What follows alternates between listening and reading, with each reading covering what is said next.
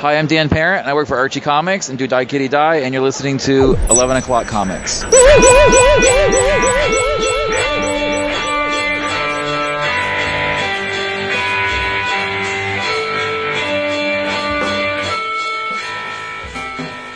Right in the middle of center field. Yeah. Deep home run to center. Well, I don't know if it was a home run. Damn. It was out in center field. Can you not be satisfied with getting it into center field? Nah, it's got to be a home run. Sally was out there picking her nose, looking at the little flowers by her feet. She missed the ball, so you got on base. Sally. Yeah, Sally never pays attention. She can ride, though. I can learn. Nice. Hello, people. It's 11 O'Clock Comics, episode 737. It's a palindrome episode. Those are always fun. This is the book of the month, and I'm Vince B. Oh, you are Vince B. I am David A. Price, and I think I hear the return of our long-lost brother. Tony's back? Oh, that's hurtful. But, of course, I'm not Tony. I'm everyone's favorite pop star, Justin Bieber. Wait, when you say everyone. Yep, I mean everyone. One household. No, oh, okay, Universe's that. sweetheart. Okay. You're not the Beeb. Sometimes I wish I was, though. Yeah, I wish I had his cheddar. But you're Jason Wood. Or his pipes. I got no basis for comparison there. Yeah. But you are our friend, our brother, Jason Wood, everybody. And guess what? What? Hosanna, the list of specials, is up at Discount Comic Book Service. Yes. DCBService.com. One more time for the people way, way, way back in the cheap seats. DCBService.com, where you can get your books, get them fast, and get them delivered right to your door for a fraction of what everybody else is paying. First up, from Dark Horse. It's a 5-issue miniseries, of which this is the first. It's called Savage Hearts. And it's written by Aubrey Stitterson. And it's drawn by Jed Doherty. Does that name ring a bell? It does. Yeah, it does. Jed Doherty did the 2 Justice League parts of the... he did Justice League America. And remember Justice League Canada? With Animal Man and the indigenous girl who could turn into the polar bear. Yes. Right. With the lenticular covers. What story was that? Remember they published a bunch of books with the lenticular covers. Come on, the books with the lenticular covers with the big thing stuck on it. Booster Gold, Swamp Thing had one. Titans had one. They all had. Lobo had one. Yeah. What was that? People are yelling at it at the microphone. I'm just going to take that out. But Jed Doherty is awesome. And when I saw this, Future's End. When I saw this, that's the one. Yes. I said, "Holy crap!" He was on my radar, and then like a UFO, boo, he went off my radar, and I couldn't find him. I was like, "What is Jed Doherty doing? I love his stuff. I need more of his stuff." And here he is now at Dark Horse with Laverne Kinzierski and Taylor Esposito on this book called, as I said, Savage Hearts #1. Here's the pitch. She's a brawny barbarian bruiser with a broken heart. He's a lonely beast man who talks to dinosaurs. What happens when they team up against an evil sorcerer? Action, comedy, and romance in this all-new jungle fantasy rom-com from Aubrey Stitterson, who did No One Left to Fight, the comic book story of professional wrestling, and last month's Worst Dudes, and Jed Doherty, who did World's Finest, Harley Quinn, Justice League, Future's End. It's right in the frickin' solicit, and I'm looking for it like an asshole. Includes the special print single issue exclusive backup, No Kings, No Masters, by Aubrey Stitterson and Goran Gilovic. So you're getting an exclusive backup story that's not going to be reprinted in the trade paperback. How much would you pay for this single issue? $14.50. No, you facetious thing. It's $3.99 cover price. That was my second guess. Okay, $3.99. Right, $3.99 cover price. But Mr. Dapp lays out the realness and tells you what you're going to pay. $1.99. That's 50% off. The meat in the middle comes courtesy of IDW. This is a little thing written by John Layman, art by Nick Bradshaw. It's called Bermuda. This is number 1 of 4, and it presents a fantastic new adventure by New York Times bestselling and multiple Eisner Award-winning writer John Layman, detective, and eye-popping, mind-blowing art by Nick Bradshaw, Spider-Man, Wolverine. There's a region in the Atlantic Ocean where planes disappear. Very true. Ships are lost and traveling souls go missing, never to be heard from again. And there's an island within this place, mysterious and uncharted, of course, untouched by time and civilization, where all who are lost end up, human or otherwise. Bermuda lives here. She's 16. Oh, I feel bad now. Scrappy and living on this insane and wondrous jungle island, fighting at every turn to survive. It's the only life she's ever known. She can handle the dinosaurs, the pirates, the crazed soldiers, dark magicians, and strange monsters. But the weird new kid who washes ashore just may be the biggest challenge Bermuda has ever faced, as he drags her along on a perilous rescue mission she wants no part of. And he's likely to be the death of both of them. That was a long-ass solicit. But anyway, Nick Bradshaw, you know him, you love him. He is the heir apparent to the Art Adams style. Not a bad thing. If you're going to learn from an artist, learn from one of the best, right? Nick Bradshaw, John Layman, $4.99 cover price. But, you chittering bastards, because you know you're not paying that. You're paying 50% off. That's $2.49. And last, but certainly not least, the Schmalky universe expands. From Scout Comics, it's Count Draco Knuckle Duster, number 1 of 5, written by Peter Gorel and Joseph Schmalky, art by Joseph Schmalky. This is a follow-up to last year's Phantom Starkiller. If you want more of that story, you gotta get this. It's the Curse of the Crypto-Crystalline Stone continues in 2021. Follow the cosmic ghoul warrior and young psychic Acel Airglow as they embark on the next chapter of an adventure that will take them from the vastness of the void to the depths of an aquatic moon crawling with fantastic creatures.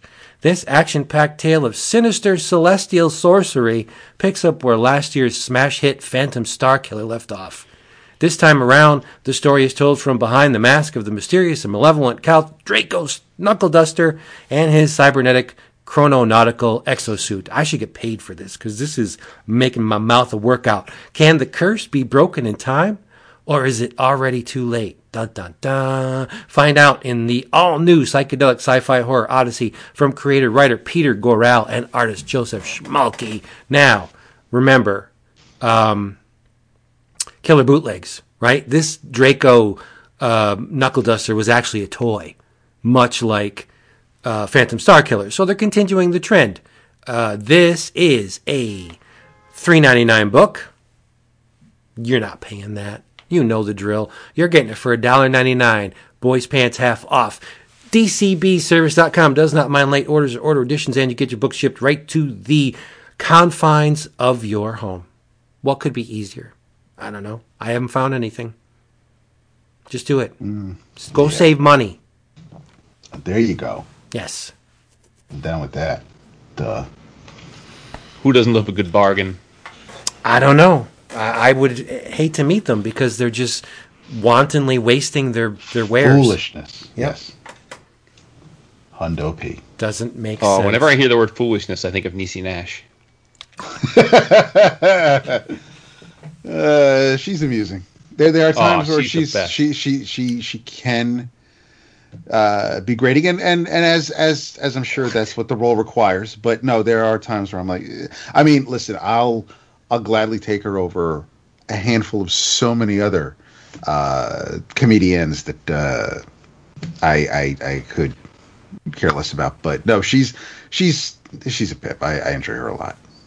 Yeah, before she was a full-on comedic actress, she was the host of a show called Clean House, where they would go into people's messy houses and organize them. Mm-hmm. And her go-to line was, after they'd meet outside and they'd be like, "Oh, mess with," and then she'd be like, when it was time to go inside, she'd be like, "Take me to your foolishness."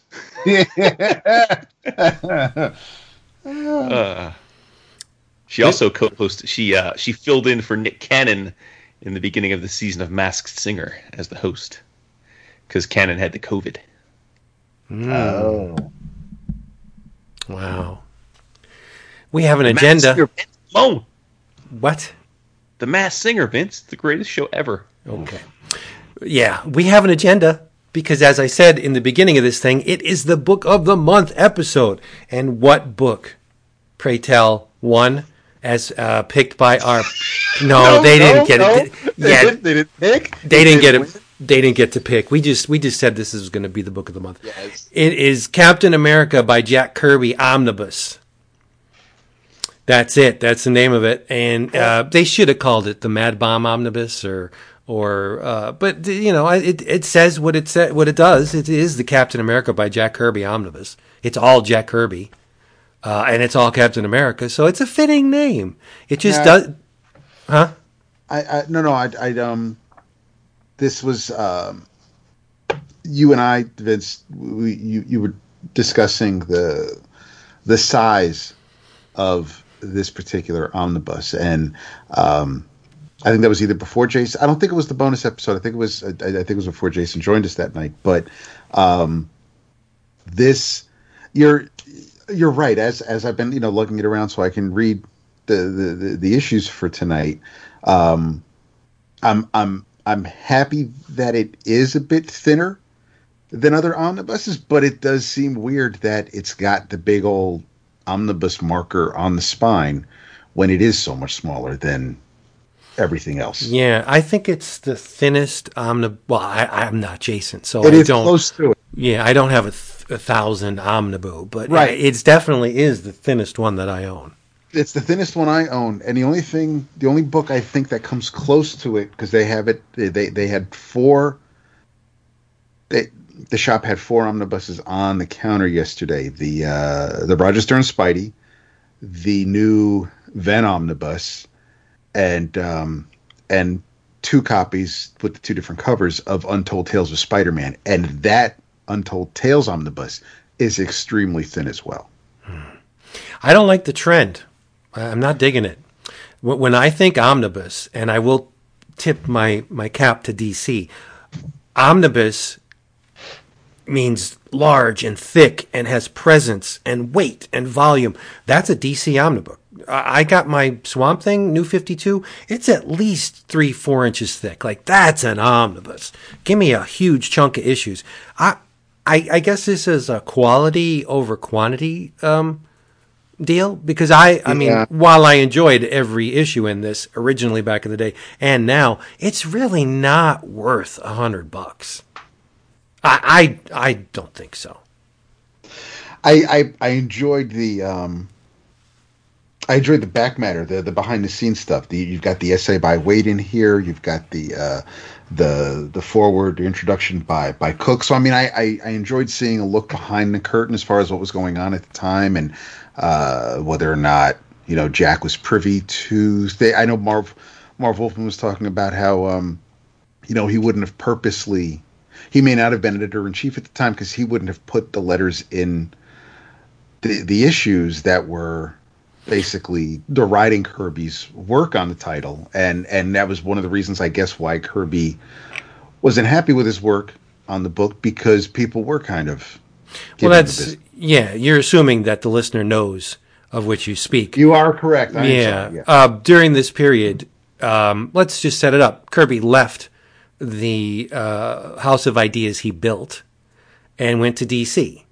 And when Kirby went to DC, he was promised a lot of things, a lot of freedom to do the many and diverse and challenging and artistically novel projects that he wanted to do. And DC ended up flipping the script on him and not making do with a lot of the stuff that they promised him. So he left DC after creating the Fourth World stuff and the greatest comic book in the history of paper, Commandy, right?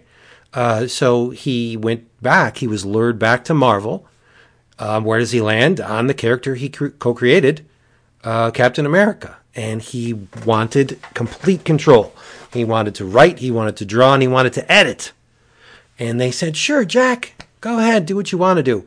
And it's, as Dap mentioned, in the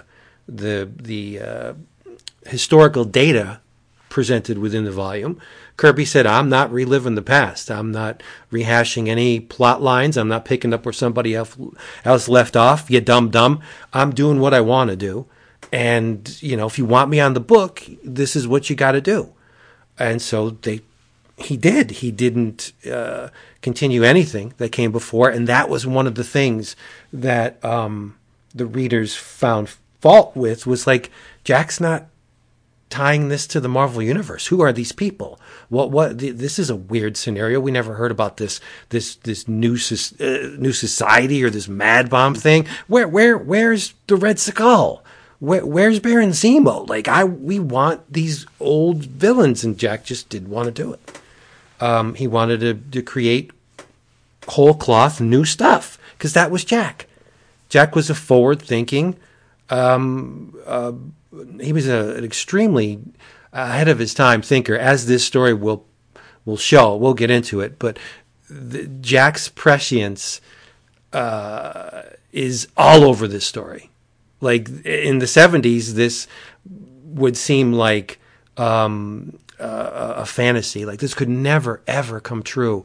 No one would want to take over the government. No one would want to subvert the institution by which we live. No one wants to burn the Constitution on TV. Yeah. And here we are in 2020, seeing, you know, there's a lot of people out there that do want to do exactly that.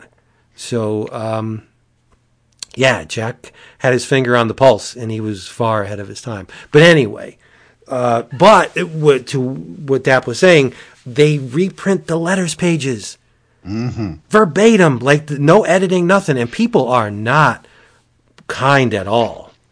For every letter that praises Jack for coming back, toxic fandom is not a new thing. No, there's a bunch. And did you notice one of the harshest critics is Kim Thompson from Fantagraphics? Yeah, big surprise. I didn't, because I didn't read. Shocking that I didn't read that. but that's fascinating. Really, I didn't know that. Yeah, well, see, if you did check out the bonus material, you would have known that. And Dean Mulaney's also good old Dean, before he got his heart broken. Yeah. And you can't. Before we dive further, I just wanted to. I checked. It is definitely a smaller omniboo. No arguing there, but there are quite a few that are smaller, and the smallest is another Kirby omniboo. It's Devil Dinosaur. Oh, right. Well, that was okay. I get that. That makes sense. But that Devil Dinosaur omnibus is not $100. Right, yeah. And but it isn't a new, like, I wouldn't say it's a trend. I think because the largest omniboo ever just came out, the War of the Realms omniboo. So almost 1,600 pages. Wow. Now, see, that's an average size for a DC omnibus. That's why, I mean, I know it's apples and oranges in terms of content, or apples and apples, whatever. But again, just the word omniboo conjures these mass and size, and this should not be called an omnibus. I hear what you're saying, because when I think of omnibus, I think of really big ass tomes too. Yeah. But I mean, it really means all encompassing, right? So yes. I mean, if something is like the Eternals omnibus is also small, it's 392 pages, but it's all 20 issues, right? It's everything, right? What they're gonna do? Very true. But if you were to go out and try and buy these single issues, it would cost you more than $100. Oh yeah, definitely. I think that plays a role in the pricing scheme. Yeah, and from that perspective, sure. We didn't pay $100 for it anyway. We got it for half that. Yeah. So it is what it is, as they say. But like, I think just the Treasury edition alone, the Bicentennial Battles, is like, to get that thing mint, if you can find a mint, it's at least $25-$30, right? Mm-hmm. Probably more. So, And by the way, there have been an insane number of Captain America Omniboo. Like, it's ridiculous. It is absurd. you have them all? I think I do. I was looking at the list. I think I do.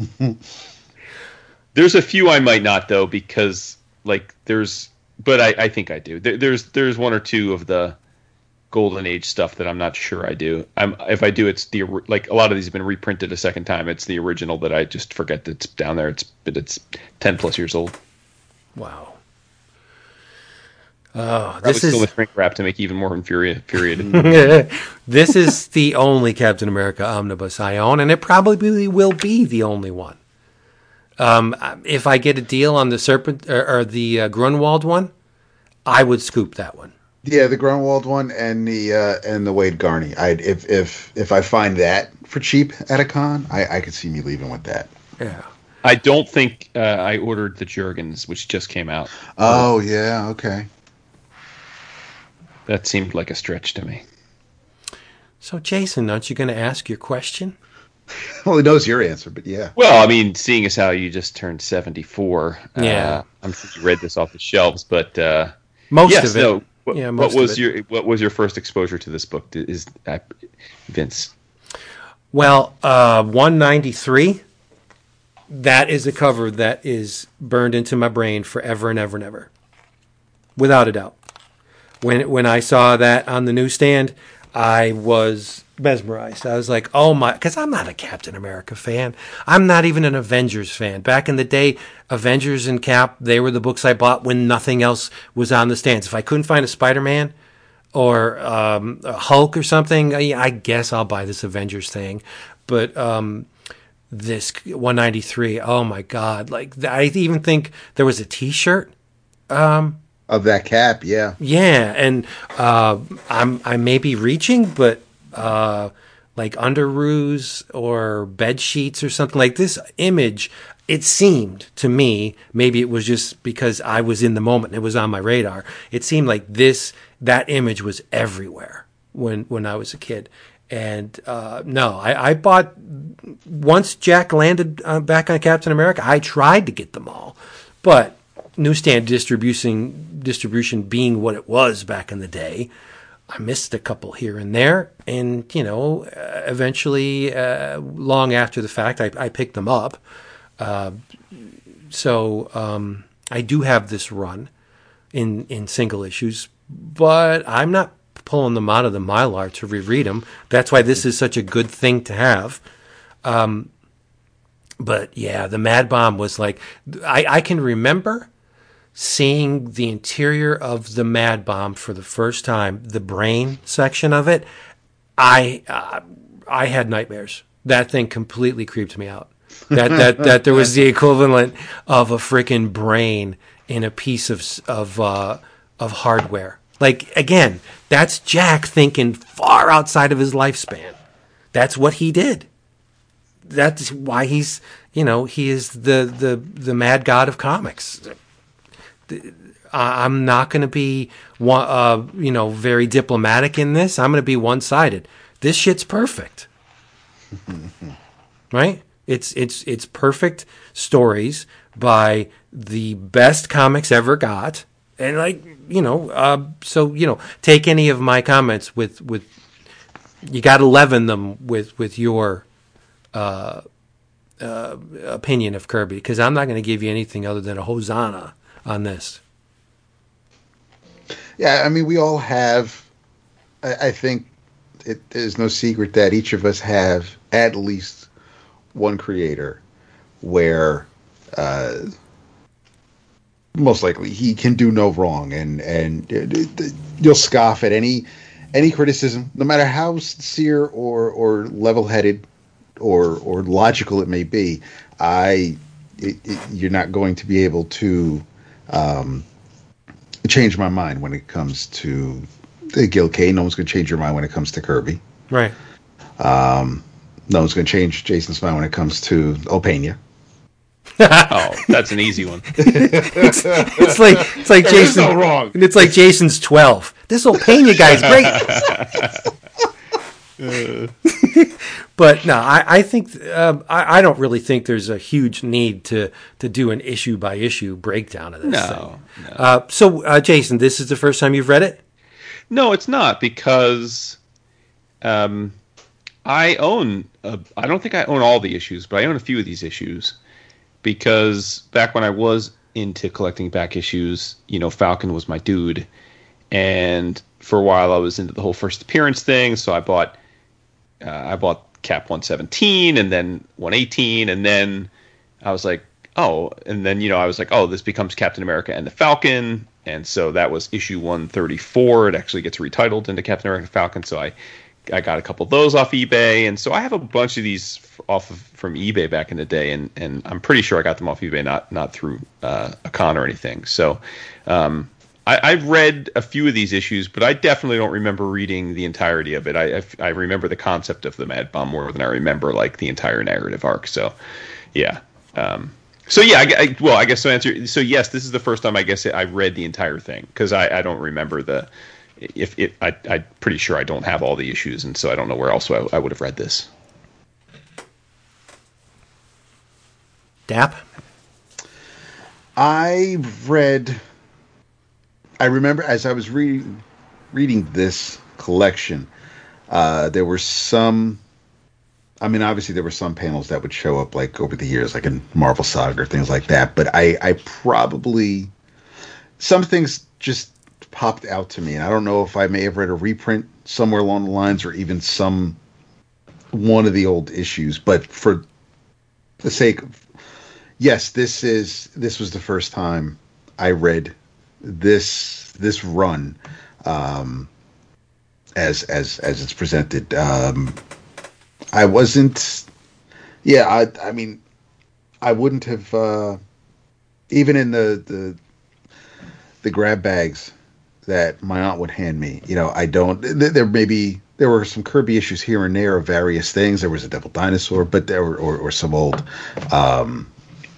Fury and his Howling Commandos, but there definitely weren't any Kirby caps. So I'm not sure where I may have seen some of the contents here over the years, but no. As far as sitting down and I read 193. No, that did not happen for me. Well, I don't think we ran down what exactly is contained in this omnibus. It contains Captain America number 193 to 214, annuals 3 and 4, and as we said, the big ass honkin' Bicentennial Battles Treasury. With inks by Barry Windsor Smith. Yeah, not very. Well, we'll get to that, I guess. And it's weird, though. Have you ever seen Buddha again? Have you ever seen that character again? Like, no. I don't believe I have. But one of the things, just pull back, big picture. You always need to be reminded that Arnim Zola is not a vintage Captain America villain. Well, I mean, if you say the 70s, I guess, okay, yes, that's vintage. But we're talking like Red Skull, Hate Monger, Baron Zemo, like those are ground floor Captain America villains. But Arnim Zola didn't come around until the 70s. And this volume is just like, bing, remember Jack created Arnim Zola too? It's like, okay. Like what didn't Jack create? Seriously. But again, a constant reminder as you read these things that Jack was extremely diverse in his casting of characters. Jack didn't only stick to one color. And that wasn't a new thing with Captain America.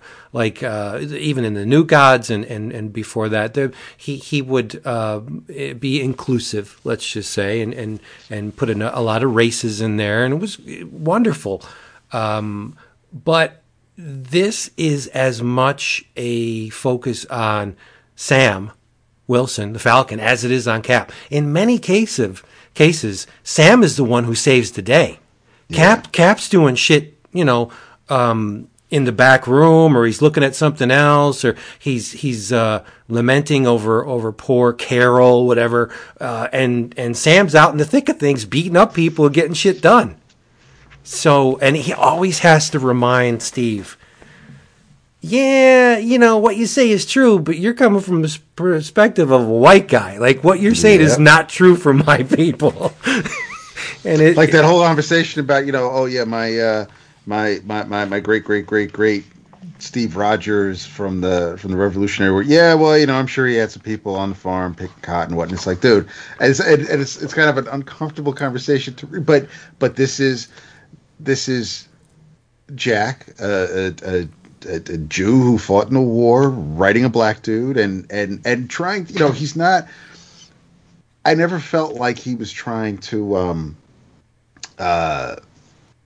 speak on behalf of black people. It was just like, listen, here is a dude who obviously, Jack understood even back then that white privilege is a thing, and Steve could be naive, and he may want the best or hope for the best and expect people to behave the way you would want them to, but Sam's a realist, and they were great together, I feel. Yeah. Well, streetwise, right? Kirby grew up on the streets. He in not the best area or section of town. He had seen it, and then going to war. Very smart man, right? So he picked up on the fact that different people were treated differently, depending on the color of their skin. It was just a given. And again, this was created in the 70s, right? We're talking in the wake of Watergate, in the wake of the civil rights dust-ups and the problems, right? It also was created in the wake of MK Ultra. Like, Jack knew all about this stuff. He was well-read, and it was a time of questioning the government. Look at all the shit Nixon did, right? People lived through the assassination of JFK. They saw their president cut down on television, right? Then Nixon comes in and runs roughshod over, do your history. And Jack was like, yeah, this government stuff can be a good tool for the infiltration of ne'er-do-wells and undesirables and people who just want to subvert the Constitution. And he ran with it. And I think it's a brilliant story.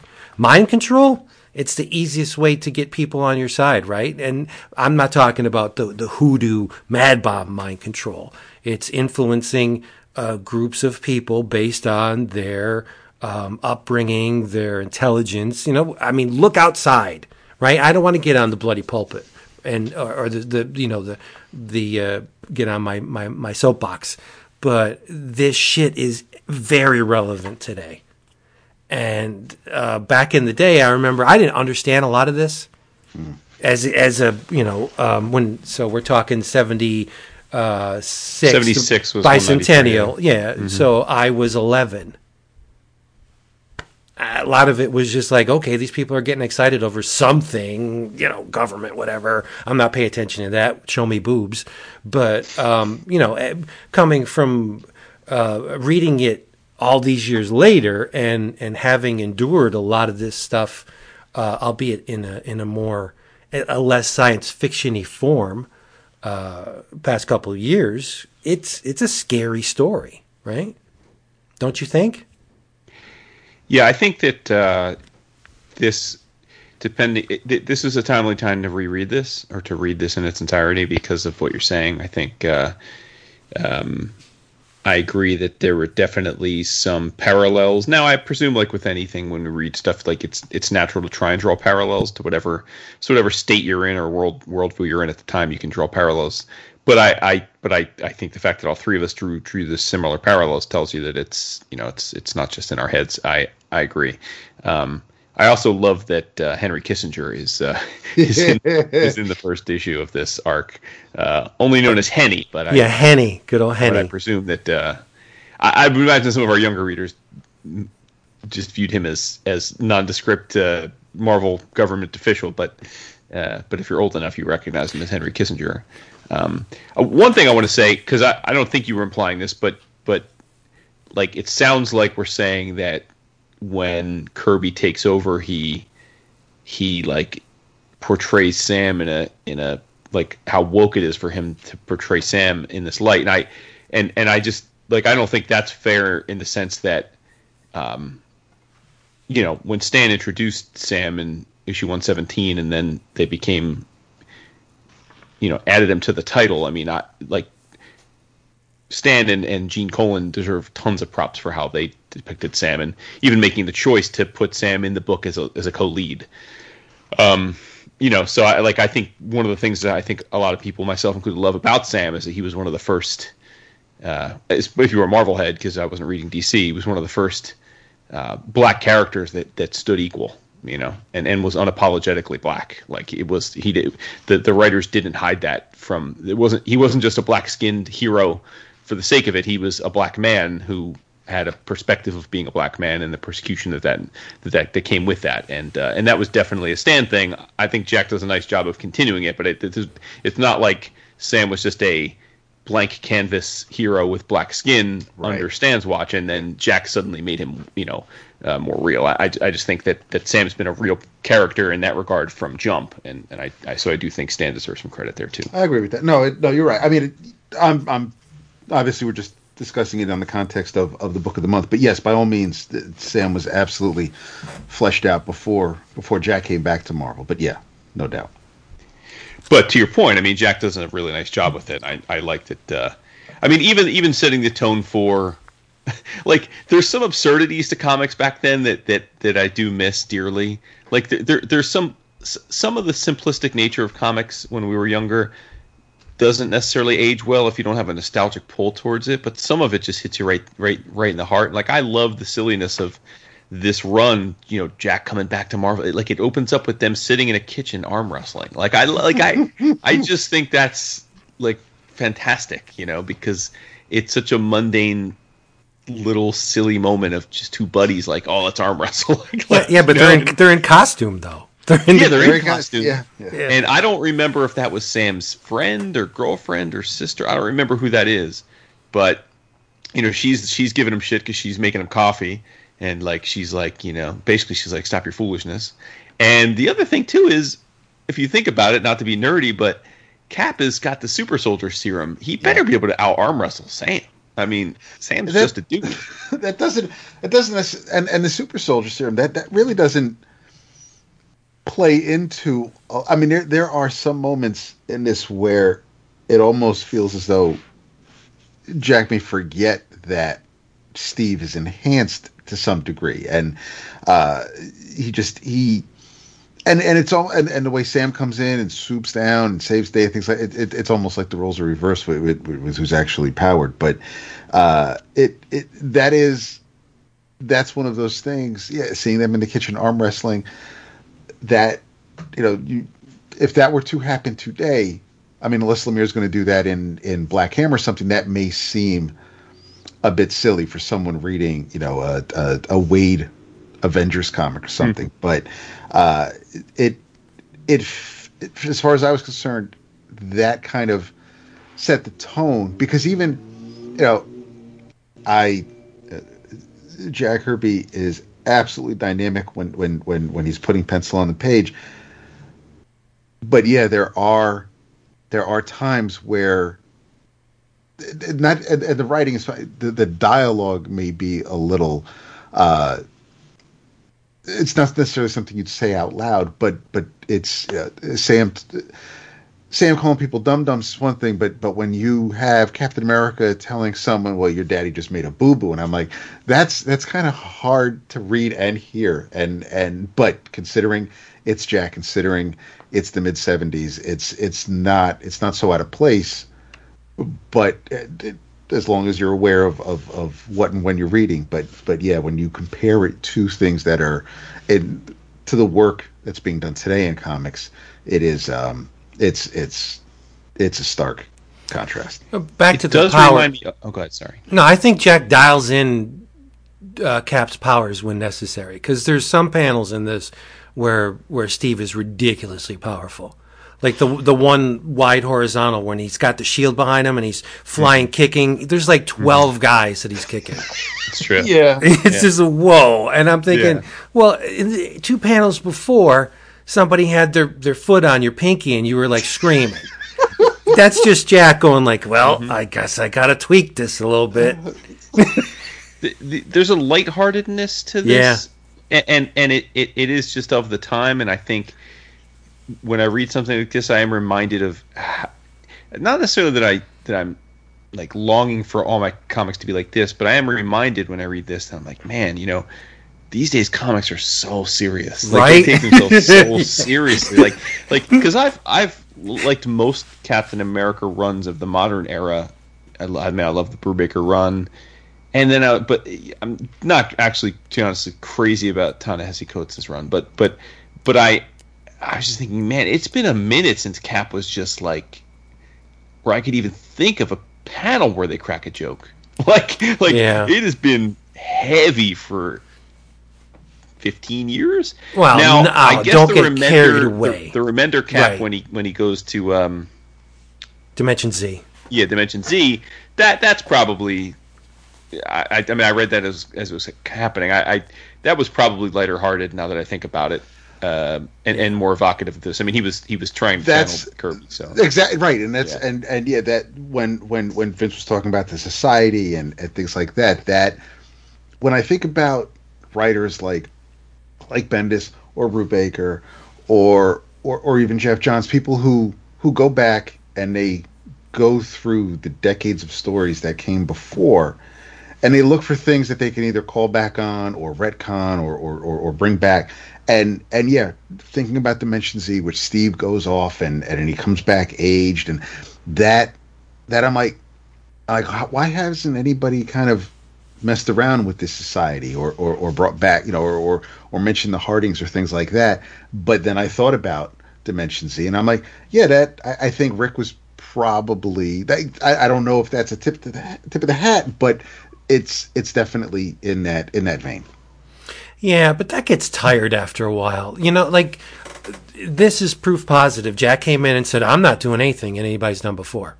I'm just going to do what I want to do it my way, and, let the chips fall where they may. And you get guys, like you said, like Johns, who are very beholden to the past. And whether you want to call it homage or pastiche or using the raw materials that were created in the past for you in the present, that's great. But isn't it refreshing when somebody comes in like a bull in a china shop and just does whatever they want to do, like this storyline here? And another one, just to go back to Jason's point, I think Cap is better when it's goofy and silly, like the Grunwald stuff.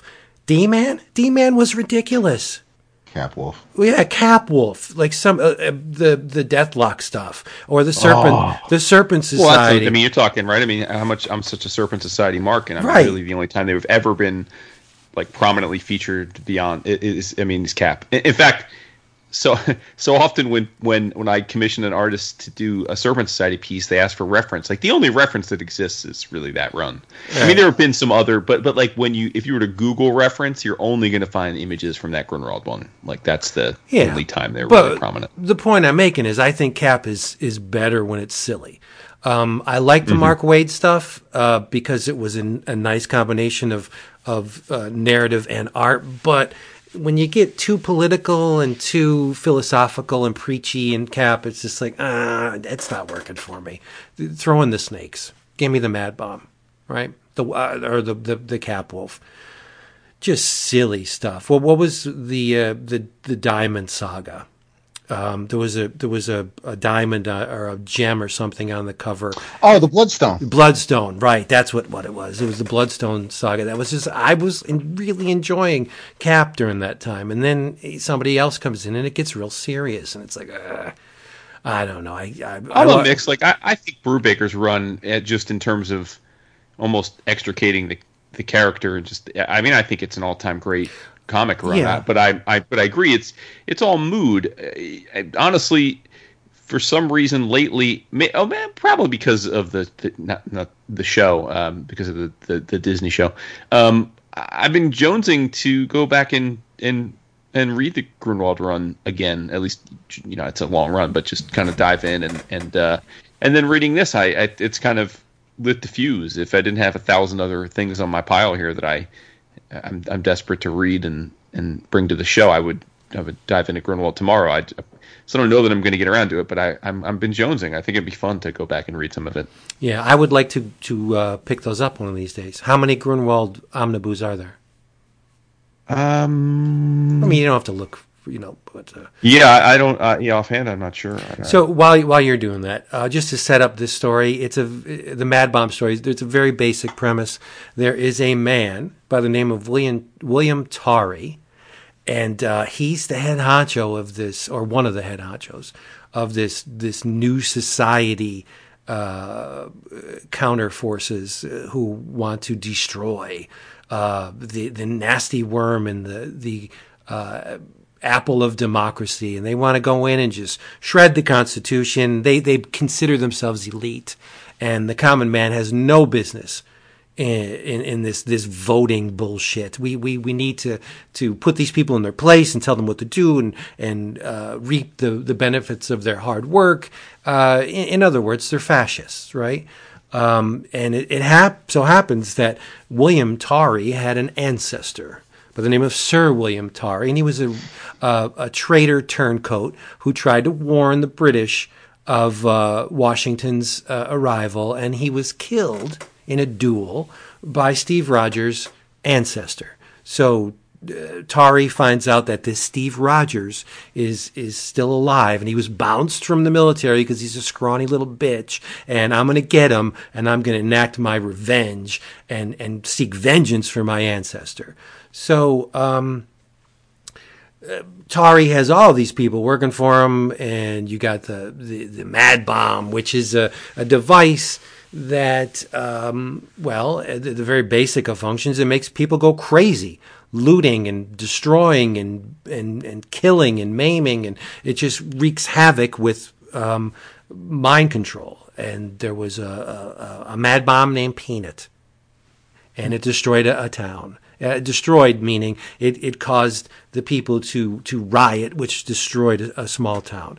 And then they found a Mad Bomb of a larger stripe called Dumpling that they named, and this Dumpling destroyed an entire city. Tumult, everybody's ripping shit apart. You know what I'm thinking as I was reading it now? I didn't consider it back in the day, but like there had to have been raping going on, right? Hide your kids, hide your wife. There's none of that in the book. But I'm thinking if Jack had, I don't even think Jack would do it, but why would you just destroy property? And there had to have been, it should have looked like an issue of Crossed, but it is the 70s and it's an all ages book, so whatever. But then S.H.I.E.L.D. gets wind of a giant Mad Bomb that is set to destroy the entire United States. It's called Big Daddy, and supposedly they're going to unleash it on the bicentennial. Of course, right? Because this is 1976. The bicentennial was slowly coming up. You also get Mason Harding, who was the inventor of the Mad Bomb, who only slid into bed with these creeps because his daughter, Carol Harding, is fatally ill, and medical assistance is very expensive. So he cozied up to these nasty guys to make sure that his daughter was taken care of for as long as she may live. But the parallels to current events is just startling, right? There's a woman in here called Cheer Chadwick, and she could be Ivanka. Right? She praises her daddy. Her daddy's in the New Society. She's his cheerleader, hence her name, Cheer Chadwick. Daddy's an elite bigwig. Daddy's going to fix everything. Daddy's wonderful. Daddy's a scumbag, right? Who is in this society of scumbags. Like they don't see the reality of their situation. It's almost as if whatever the truth is, they run counter to it just because. If this is green, no, it's not. It's red, but they're saying it's green. And then you get the forces of good. Jack created this character called General Argyle Fist.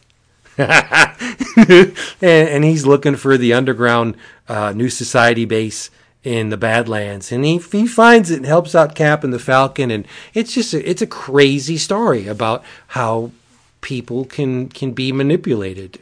In this case, through outlandish science fiction means, but it's a giant chrome dildo with a brain that overtakes people's minds and makes them do despicable things. It's not too far from the truth, right? That if you put the notion in a lot of people's brains, you can get them to do whatever you damn well want them to do. Sometimes without limits, right? We've seen it. So, whatever. Allegory, you decide. You want to read it in that respect. It works. It also works as just a goofy old Jack Kirby, just crazy romp, and it's wonderful for being so. The takeaway for me, and it's the takeaway whenever I read something Jack has drawn, I love the way Kirby drew wood. It's the weirdest thing. I don't know what it is, and I've been this way since a kid. Whenever Jack draws a piece of wood splintering or blowing up, I'm completely captivated. I have no idea why. It looks like I know they're lines. They're streams of black that a man, or in this case, a couple of men, because Jack has a host of inkers on here. But in this case, they're just lines on paper, right? They're not pieces of wood. They are just lines. But in my brain, in my young brain, whenever I see Jack Kirby drawing wood, I can't even think. I get all goofy. It's like, holy shit, this is a piece of wood that's exploding. Explain it. I don't know. I don't know why. I really don't. And I can't put words to it. I can't put words to it now, but whenever I see someone will bust through a door, bah, and you get massive splinters going all over the place, I'm like, oh, look at that. Apropos of nothing, Vince, because I don't want to derail this, but you just made me think of something. I don't remember if it was posted in a place where you would have seen it, because I know you're not on the socials anymore, Facebook, but Gil, he ordered through some third party Kirby energy that you can add to your Marvel Legends figures, like Kirby Crackle. Oh, like actual Kirby 3D Crackle. Oh, that's cool. Yeah, it was really neat. Shout out to our toy god, Mr. Gil Cologne. I love when they do add-ons to existing toy lines, like the third party things. I love that. Mm-hmm. Yeah. Don't look on Big Bad Toy Store, because there's a lot of things like that. Yeah, no, Big Bad's good that way. I've gotten the add-ons with, I think all the combiners that I've ordered through them, I've gotten the add-ons with the better hand, the more articulate hands and weapons and stuff. Dude, the Earthrise Scorponok has 2 add-on sets. And oh, really? All told, it's like $75-$80 just for the add-ons. And it's just, replacement guns for his shoulders, or panels that snap onto his shield. Do you really need them? Yeah, I think I do. We don't really need the toys in the first place, right? No, who needs a 2-foot-tall Scorponok? Who needs? My pile of food arrived today. Oh, right. What'd you get? Got brown and yellow Wolverine. I got Starscream. Got 4 Cobra Troopers. Are you army building? Got Destro. Zartan. Woot woot. I think that's it. Wow.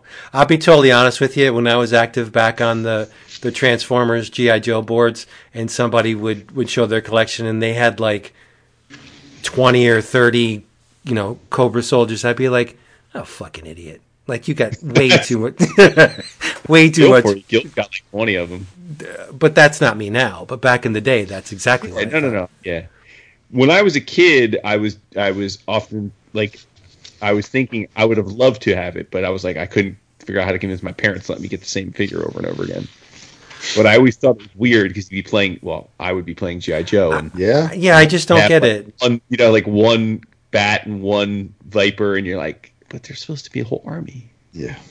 Yeah. Yeah, like stormtroopers. How do you only get one stormtrooper? I was just going to say that. Like, I would never buy more than one Stormtrooper. Oh, I had lots of, but see, well, that's where the toys got smart, right? Because they that was the workaround for all of us, right? They, whether it be Star Wars or G.I. Joe, we got a shit ton of different stormtroopers, and we got a shit ton of different Cobra.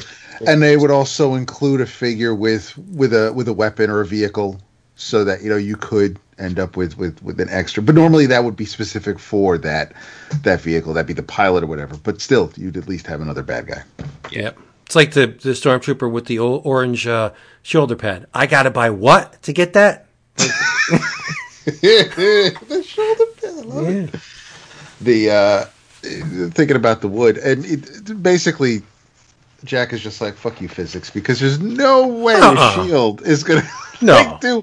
But it is the kind of it's the kind of explosion you'd see in something like the Expendables, where it's like that makes absolutely zero sense. There's no way that whole building would go down with the firecracker, but it's still it's visually you can't look away. I mean, I spent a lot of time looking at just looking at panels on the pages here, and there are, like, the cover to 193 is inked by Romita, and Romita Senior he's very present giveaway in that picture of Cap. Not so much maybe in the background with the crowd, but yes, you can definitely tell John Romita Senior has a hand there. And then Giacoya could kind of.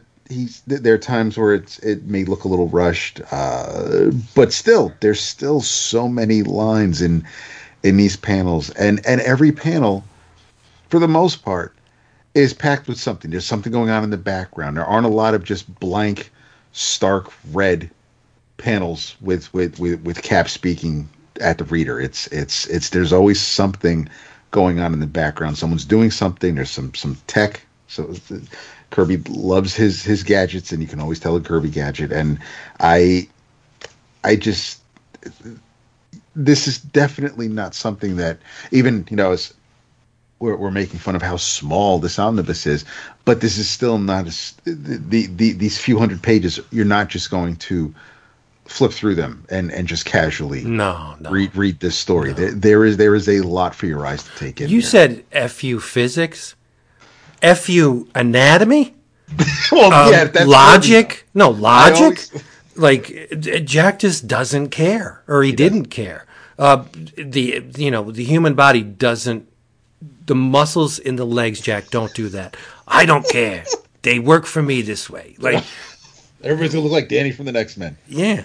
The shield would never, ever. How about when the guy straps a bomb to the shield? The boomerang's back. Yeah, and Cap's just like, well, I'm just going to move over here because you know what? It's coming back to you. Boom. It's like, it doesn't do it no matter who throws it, dude. No. It depends, but it's great. And my man goes absolutely, give me back my shield. It's like my man's because he took his shield. It's dude. I think we should embellish on that for the listener. There's the Falcon and Captain America are in with the New Elite Society, and they have the equivalent of gladiator games, right? But it's called the Kill Derby. And if you think about it for a second, this was created in 1975. Jack had to have seen Rollerball. With James Caan, he had to have the Kill Derby sequence is so Rollerball, it's disgusting. Well, not disgusting. It's blatant. Let's just say Cap and the Falcon are on these skateboards, and they're going around, and someone takes Cap's shield, and he flips the hell out. Like, people are dying in this thing. Cap's like, oh well, I guess it happens in war. But you take his shield. he goes off the deep end. Like he's like, I cannot have that artifact be used in this nefarious purposes, and he gets like possessed. And he needs to retrieve his shield, and it's the most by far that Steve is unhinged in the Mad Bomb story. But it's there's no contest. He just goes absolutely crazy. Yeah, He took my goddamn shield. And the panel's all close up on Cap. His eyes are all bugging out. It's like, dude. Yeah, and he gets that Kirby like the thing with the teeth. Give me my. Give me my damn shield. it's like his crack rock. He needs his crack rock. Yes. Right? Well, that's the symbol. Now, Vince started this conversation by saying he thinks this is perfect comics, and Dap, you just alluded to it. But one of my notes here was the big question mark of what did you all think about Frank Giacoia, because he inks the majority of these issues. Yeah. And I mean, I'll just say, like, we've talked about this before in terms of our favorite Kirby inkers. I don't think Giacoia is making anybody's top 5 list for Jack. So, I don't think he did a bad job. I mean, it's not like, ooh.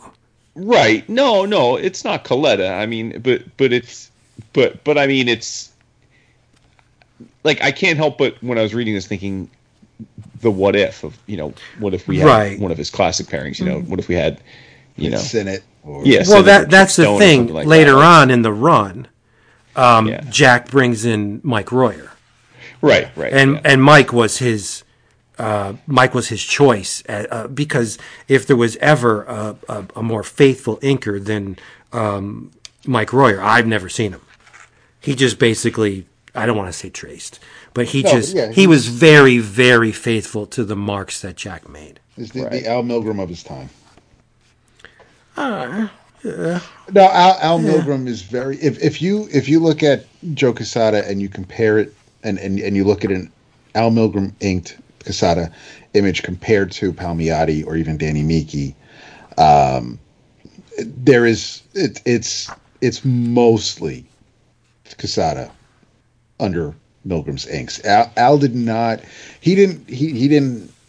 He was no Nolan. He was no Sienkiewicz. He was no Jansen. He was very loyal to the pencils. Yeah. The same way that I would say Royer is with Kirby. Yeah.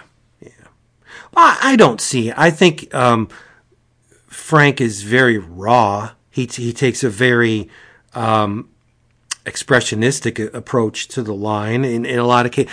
I see it when Dap said rushed. I don't see it as rushed. I see it as there's a spontaneity to his inking. Call it what you will.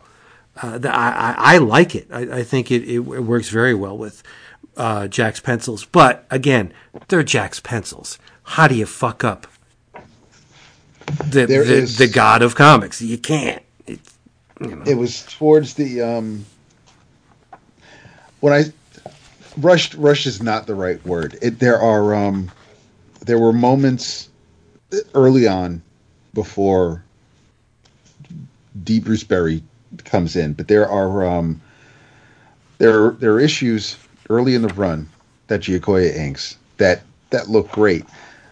As we get closer to 200, that's when things aren't as I guess polished and not as not as finely detailed. And that could also be, maybe he's just going by what Jack has on the page, and maybe Jack is spitting these issues out. Maybe he left some gaps that Frank didn't want to guess at filling in. But it wasn't. There were just it wasn't as tight in the later issues as it was at the start of the run. I'm sorry. I wasn't laughing at you. I'm laughing at the fact that William Tari goes through the entire run with a fucking powdered wig on. With a powdered pig, yes. He's got the. Have you no self-respect? Seriously. Well, obviously you don't, right? No, but some of the things that strike me, it seems that the Mad Bomb, when it kicks in, it does something to the dental work of the people that it overtakes. Jack just loves to mess with people's teeth. Yeah. You could be, a supermodel, have the most most perfect grill, and you get hit by the mad bomb, and you're like a vampire chick. You got spaces in your teeth. You got hooked canines. It's nuts. Yeah, that's just a silly thing. I love Tinkerbell. Oh yeah. I mean, Tinkerbell's awesome. Again, for those of you who haven't read this, Tinkerbell is a giant African-American woman in the New Society, and she's a thug. She's a massive brute of a woman, and her name is Tinkerbell. What else would it be, right? What else would it be? That's Jack, you dum-dum. Didn't draw bald-headed. Yeah. Here's a throwback, but I can't read these things without just being giddy. I'm sorry. I'm not looking for a deeper meaning in these, or yes, there are currents that exist today. Thematically, you could trace them to nasty goings on today, but it's just Cap fighting a society of very, very bad people, and Jack being totally goofy and over the top and bombastic. It doesn't get better. I'm not going to apologize for the fact that I don't have one single negative criticism of this entire book, other than the fact that there should be much, much more of it. That's it. That's it. It's an easy read too, I mean, some comics from back in that day are just wordy as fuck, and it's wordy. Yeah, it's wordy. I guess. Well, maybe as a testament to the cartooning, I felt like it was a pretty breezy read. Awesome. I wasn't, But I don't ever, and I never have once questioned the veracity of anything Kirby lays down. Like that machine that has all these dials and all these pipings, and it just takes up an entire room. I don't for a second think that doesn't do exactly what Kirby says it does. Or even if he doesn't say, he doesn't delineate the function of a machine, I'll be like, oh, okay, so that's very important, that thing there. They need that, because without that, they can't stick that little activator in there to make it work. And I'm, okay, I believe, that's the thing. I believe everything Kirby ever did. And Jack is not a realist, right? I wouldn't call his art realistic. No. It's grounded in realism. Like he is working for a mainstream comic book company, drawing characters that were designed to appeal to a wide swath of people. But Jack is not a super realist. There's a lot of exaggeration in his work, and the fact that Jack is widely regarded as the best the medium has ever gotten, that makes me so happy, because his work is not it's not realism, and that's the thing that I strive for. Maybe Jack set the template with me as a young kid. Jack wasn't a realist, and I don't like realism now. I can see that. That's probably why. Yeah. It's like being on the couch, right? Doctor, I remember these Kirby comics when I was a kid. And, yeah. I know you say you don't like realism, but you like stuff like Prince Valiant, you. Oh yeah, I admire realism. Yeah. I like Mark Schultz, geez, yeah.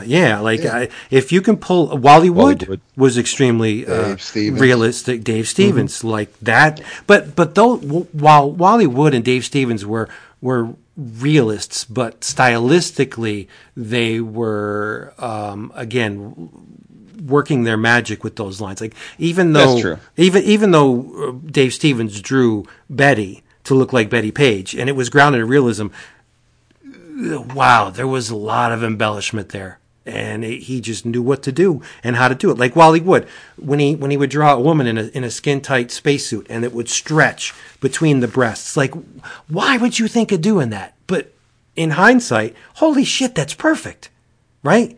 And the way he cast shadows under the breasts and the childbearing hips, like there's an aesthetic. Not even to mention Wally Wood,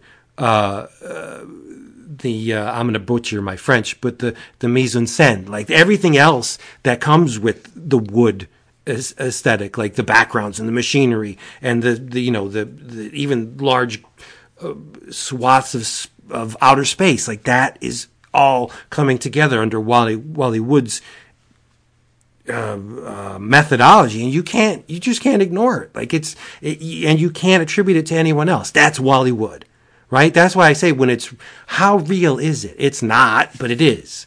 That's the conundrum about realism. These are marks on paper. It's not real at all. He's making us think we're seeing a butch space hero, right? But it's not. It's just a bunch of different lines on the paper. It's just the way he puts them together in a realistic way, I guess. I don't know. You got me going. But yeah, it's realism is a funny word. It doesn't mean, I don't think it could be defined in a number of ways. How real are little blobs on a piece of on a surface like Jack? There's nothing realistic about Jack. And yet here we are with the Fantastic Four in the negative zone, and we're looking at Annihilus, and it's like, holy shit. I don't know. I just think Jack was magic. One of the few artists then or since that had some real, actual, honest to God magic in his work. Yeah, I mean, I know you are an artist and you teach art, so you're probably much better at expressing your views on this stuff. But I have so often tried to figure out why some comic art just ignites thrill with me and some does not, because it's not a type, right? I mean, there's I can look at a book from Fantagraphics where it's stick figures, right, and love it. You know what I mean? Like, yeah. It's just, people don't. But then I can see like the most perfectly rendered image and be totally uninspired by it. But it's not like I don't but other times I could flip it. I could. There's I don't know. It's like it always comes down to, like, to me it's innate. It is often hard for me to decipher why certain styles or certain artists appeal to me, because it's not like I have a universal love for any particular style or a universal distaste for any particular style. Right. I think while we don't need to know the intent behind certain works, I think it's unmistakable when the artist was not enthused about working on a certain project. Like, there's a transference of energy from the artist's hand into the work that you can't detect it with a Kirby device. It's there, right? And you pick up on it, whether it's conscious or unconscious, right? You could tell slapdash, haphazard, uninspired work. It doesn't call out to you and say, the guy didn't feel like drawing this page, but it's there. And it's in the line, it's in the work. I think that's a part of it. I just think moods have a lot to do with it too. Like you've flip flopped on Mike Allred, so one of the best draftsmen ever. Oh, right? yeah, and Quitely, right? I mean, Frank Quitely, and it wasn't because you didn't. I don't even want to put words in your mouth, but something within you changed, whether it was your mood or your knowledge or your experience with art. Those I can decipher. Those were because I had been, up till those initial exposures to those guys, largely only exposed to what I'll say is a wide range, but generally like a house superhero style, right? Like, I had mainly spent my life reading mainstream Marvel comics, and certainly there were a lot of different styles within that, but right. But those two in particular were such departures at the time for me visually. But that being said, I mean, I loved Sienkiewicz the first time I laid eyes on him, and he was obviously very, very much different from. But yes, but I do when you bring up Allred or Quitely, I cringe because I can't imagine being that person again. Like I like that. To me, the entire way I look at art and the medium has changed so much that like I can't fathom that there was a time when I once saw what they were doing and thought, not for me. You know what I mean? But there are still artists I see now and I'm like, not for me. But I think it comes from a much more educated place.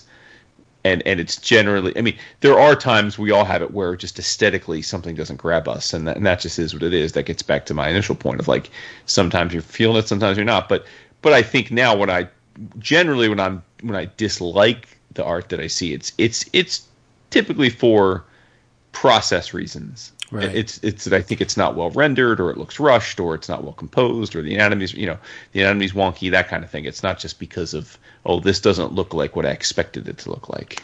I think there's an equation somewhere, and I don't know exactly what it would be, but I'm guessing it would be something like time plus the willingness to grow, to change, to experience new things, to learn.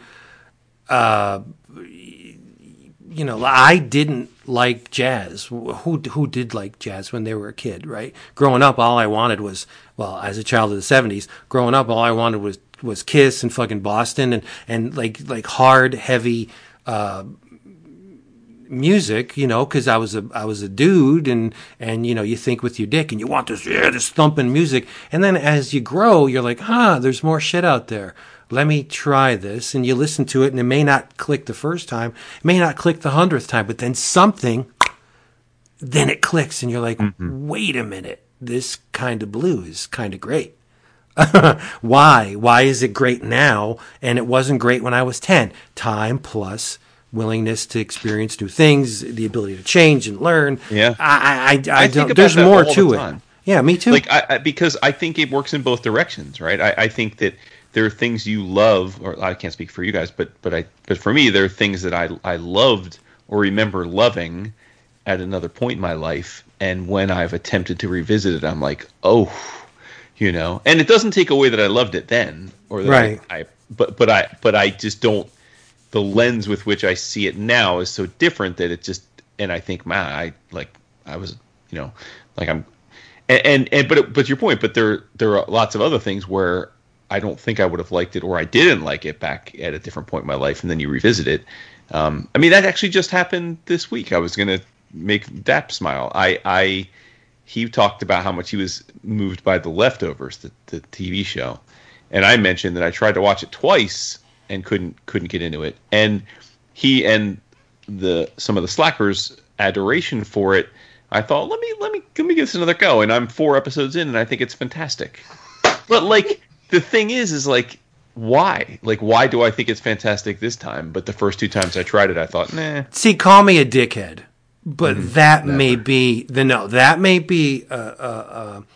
product of not peer pressure, but when a bunch of people that you respect all praise something and you don't get it, you're more willing to give it. And definitely. Right? Definitely. So why I'm certain it's probably a very good show. I think the fact that Dap likes it and a bunch of people on the Slack like it made you more receptive to it the third time around.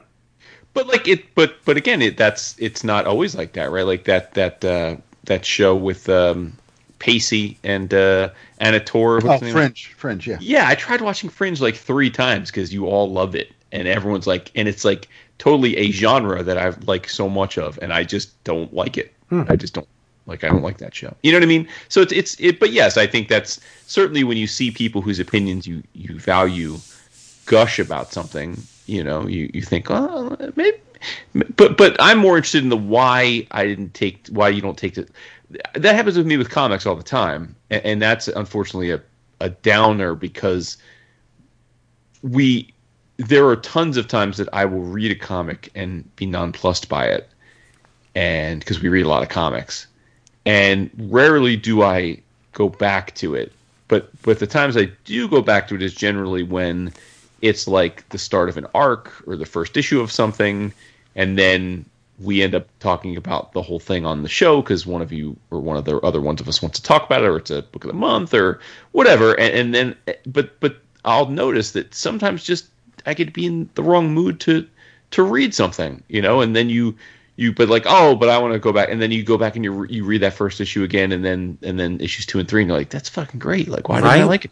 Yeah, Like yeah. last week I wasn't into it, but this week it's great. So like I think it's like you said, it's there's the wider of like, of course, what you're gonna like as a 12-year-old is different than a 20-year-old versus a 40-year-old. But there's also even like within a week, like your mood and what kind of vibe you are, and we make those trade-offs a lot. Like you're with music, right? I mean, I listen to we all listen to tons of different types of music, and that you kind of as your guidepost as your mood, like on the mood for this kind of music, or I want to, But like with reading comics, I don't know that I'm as thoughtful in curating that, even though I have a vast enough library of material in my home, including a lot that's been never read, where I really could curate that. Like if I had more presence of mind in the moment, I could more actively curate the type of comic I'm about to experience. But sometimes I just grab a stack of stuff I haven't read and start reading. Right. And sometimes that pays off where I'm like, holy shit, what a week in comics. And then other times like,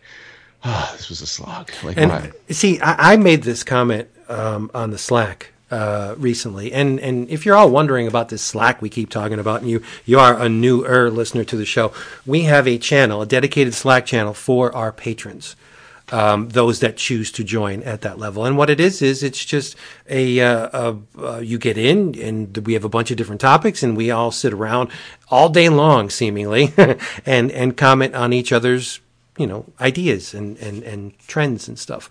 If you want to check it out, you can check out our Patreon page, patreon.com/11 o'clock comics. It's awesome. But anyway, to quote Wheezy, I said on the Slack recently, I think, I looked at your list for this episode, Jason, on the Slack, and your red list. And I'm like, there's no way I'd read all that in a week. There's no way. And I know some of them are carryovers from previous weeks. But if I read all those in 1 week, by the time I got to Yojimbot Volume 1 on the bottom, I would have forgotten what I read at the top of the list. And I think we consume too many comics. Like I know your brain is attuned to trying to devour as much information as you possibly can. Mine doesn't work that way. Right? I want to read something, and I want to reflect and let it sink in, and let the reminisce mentally in my mind's eye about the art and the story, and if I have to, I'll read it again and revisit. I definitely think I'm not going to curtail my comic book buying, but I'm not going to just plow through a stack of books just because I have them, right? Yeah, I mean, our brains just work differently in that regard, right? Like, this is not just to comics. This is the way I make my living. This is with the football stuff. Like, my brain is wired to take in as much information as I can, and then trust that the important stuff's gonna rise to the top. And when I say important, I just mean like the stuff worthy of evaluating further, or discussing, or sharing, or acting upon, depending on what type of information we're talking about. So for me, I'm just the opposite in terms of where I feel I am with comics, and that I am guilty. I feel guilty about how few comics I get to read. Like I wish I said to Holden, my youngest, yesterday, I said, Holdy, I said I would love it if I could just, because I was gently chastising him for his lack of reading. It drives me nuts that my kids don't like to read.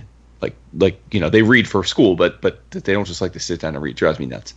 And I was chastising him a bit for it playfully, and I said, dude, I'm like, if I could retire, I would literally, it would be a dream if I could just spend 3 months in our great room with fire going, reading comics. Like, the thought of that gives me so much pleasure. I can't, and it's never going to happen, but I'm so excited at the prospect of that. And he was like, you're weird. And I'm like, but that would be, like, that is nirvana to me. The idea of being able to just, because we've talked about this many times, but I am, because I've been getting the care packages ready, I am overwhelmed at not just how much book I have, but when I look at the book I have, I think, I'm dying to read that. I'm dying to read that. I'm dying to read that. Right? So then I think, well, wait a minute. If there's all this stuff that you possess and you're dying to read it, you should never ever not be champing at the bit to come on the show and gush about something. And yet, there are plenty of times when we do an episode when I'm like, what I read was okay. But that shouldn't be the case because there's thousands of things in my home that I see and I'm like, I'm dying to read that. I can't believe I've read that. Well, maybe yet. you buy too much. Oh, 100%. There's no question about that. But regardless of that, the fact is I have a lot of book in my home that I am legitimately excited to read, right? And it's just I try and read as much as I can, but there's just so much more that I would love to read, And I always think like, well, if I read 2 or 3 times more than I got a chance to read this week, there's a greater likelihood that there'd be something I thought was absolutely gobsmackingly great that I want to really, really make sure we talk about it. I get you. I think where we differ is pacing. Mm-hmm. I think you're just like, the dog on the what's the commercial with the dog treats? Sausages. It's sausages. Yeah. That's Jason, and I'm just like, oh, let me turn this page. Wait a minute, no, maybe not. Okay, I'm going to turn the page. I like to consume things slowly. We've been friends for so long now, and I don't even know that I know either of your reading processes. Like Dap, I don't even know. Do you read a little bit each day? Do you go for a couple of days and not read, and then sit down and read for I don't know for either of you. I mean, I get the sense we all read more days than we don't because we love comics, but I don't really know that I even understand the ifs and whens you guys do read and when you don't. That's funny. There are, and it's funny because of the mood I'm in right now. I try to read every day. I try to read something every day, especially since I'm staring at a screen most days. I want to do something else that's not on a screen, so I generally try to find a trade or a stack of books that have been sitting waiting to be read, and I'll try to go through them. And I have been working on just cutting back on. And it's not even a financial thing. It is. It's like what Vince is saying. There's just. I'm not. I want to spend time with things that I enjoy and that I can appreciate and respect. But right now, what's weird is I am presently, and I didn't update my list, but I am presently like I did with Iron Man last week. I'm going through my digital regime at the moment, and I went back to the Kyle Hotz issue early on in the Immortal Hulk run, and I picked up where I left off there, and I'm up into like the late 20s. So I'm reading Immortal Hulk right now, just kind of going through that through my Comixology library thanks to Wimmer, and I'm just so I've been chugging along with that, and then I'll take a break and I'll read something else, like I'll read the Leftovers novel, and then so I kind of have to be in the mood. But there are days, it's rare, it's usually like on a Sunday where like I won't read any comics, and I should. I get caught up doing other things, and I kind of spend time doing something else. I try to read every day. I try to read for myself. I'd like to read things that I can bring to the show. There are times that may not always happen, but I guess I can get into a rut, and if I'm maybe not in the mood, and it's always a me thing. It's not like something I read turned me off from reading something else. It really is just whether or not do I really feel like reading something that either I started reading before and now I have to think about where I left off, and I'm a worry about it jumbling up with something else that I'm reading, and I'm trying to remember things, but no, it really it's weird. I don't wake up every day saying, yes, I'm going to read 60 pages of this comic or something. There are times where it's whatever's closest to me, and then there are times where I just have I've made a conscious effort to read like right now. I'm trying to get current on the Immortal Hulk. I got current on X Force, and all because I had the iPad in my hand, and I'm like, well, what else is in the library? What else have I let lapse? And those are some of the things that were just. And I'm going to get back to the Coates Captain America because I stopped reading that around issue, I don't know, 8 or 9, so I have a bunch of issues of those to read too. But it was easier because I had the iPad in my hand. It was easier for that than if I grabbed a stack of Miss Marvel or Captain Marvel or Miles Spider-Man, and then I'm lugging those downstairs. At least the iPad's pretty much always with me. What about you, Vince? Oh, I read constantly. If I'm not sleeping or at work, I'm probably reading. It's just that a lot of it, I try and balance the prose with the comics. I guess there's no rhyme or reason. I don't put it anywhere near as much thought into it as that. If there's something, I'll just walk by and I'll be like, oh, I'll read that. You know, like that's about it. That's the extent of my planning. I guess there's not a recipe for mine. Mm-hmm. Like I'll read 20 pages of a game manual, and then I'll read a couple comics, and then I'll read a biography of Sun Ra, and then I'll read more. You know, like I don't like to read the same thing for an extended period of time, meaning like days. Then it gets a little cumbersome. But I'm all over the map. I don't know. I don't have a methodology. Whatever works. I'm very fickle. Like and shiny. If I'm in the mood to read some fantasy, if I'm lodged in that mood to read fantasy, I'll read nothing but fantasy for the entire week. Right, you could tell by my reading list. Oh, sure. What I've been in the mood in the to manga read. Moods. Yeah. But I mean, and like both of you, I keep buying, and I have like a ridiculously large amount of stuff that I have not read, and I could. We always say this. I could stop buying today and live another 2 lifetimes and still have enough to read. Yeah, that's the thing. It's like.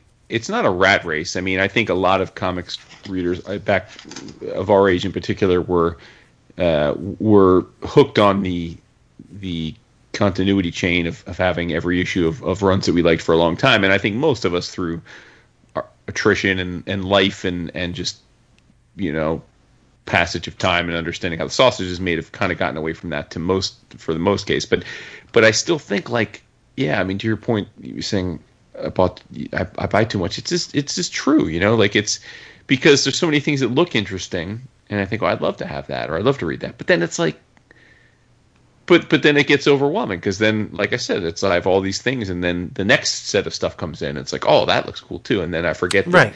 And and when I bought this house and I had the comic room, the first few years we were here, it was great because it was set up perfectly, and I would go in and like you said, I would kind of just like look around, and then, oh, that looks cool. I'm going to pull that off the shelf, and that's what I'm going to read next.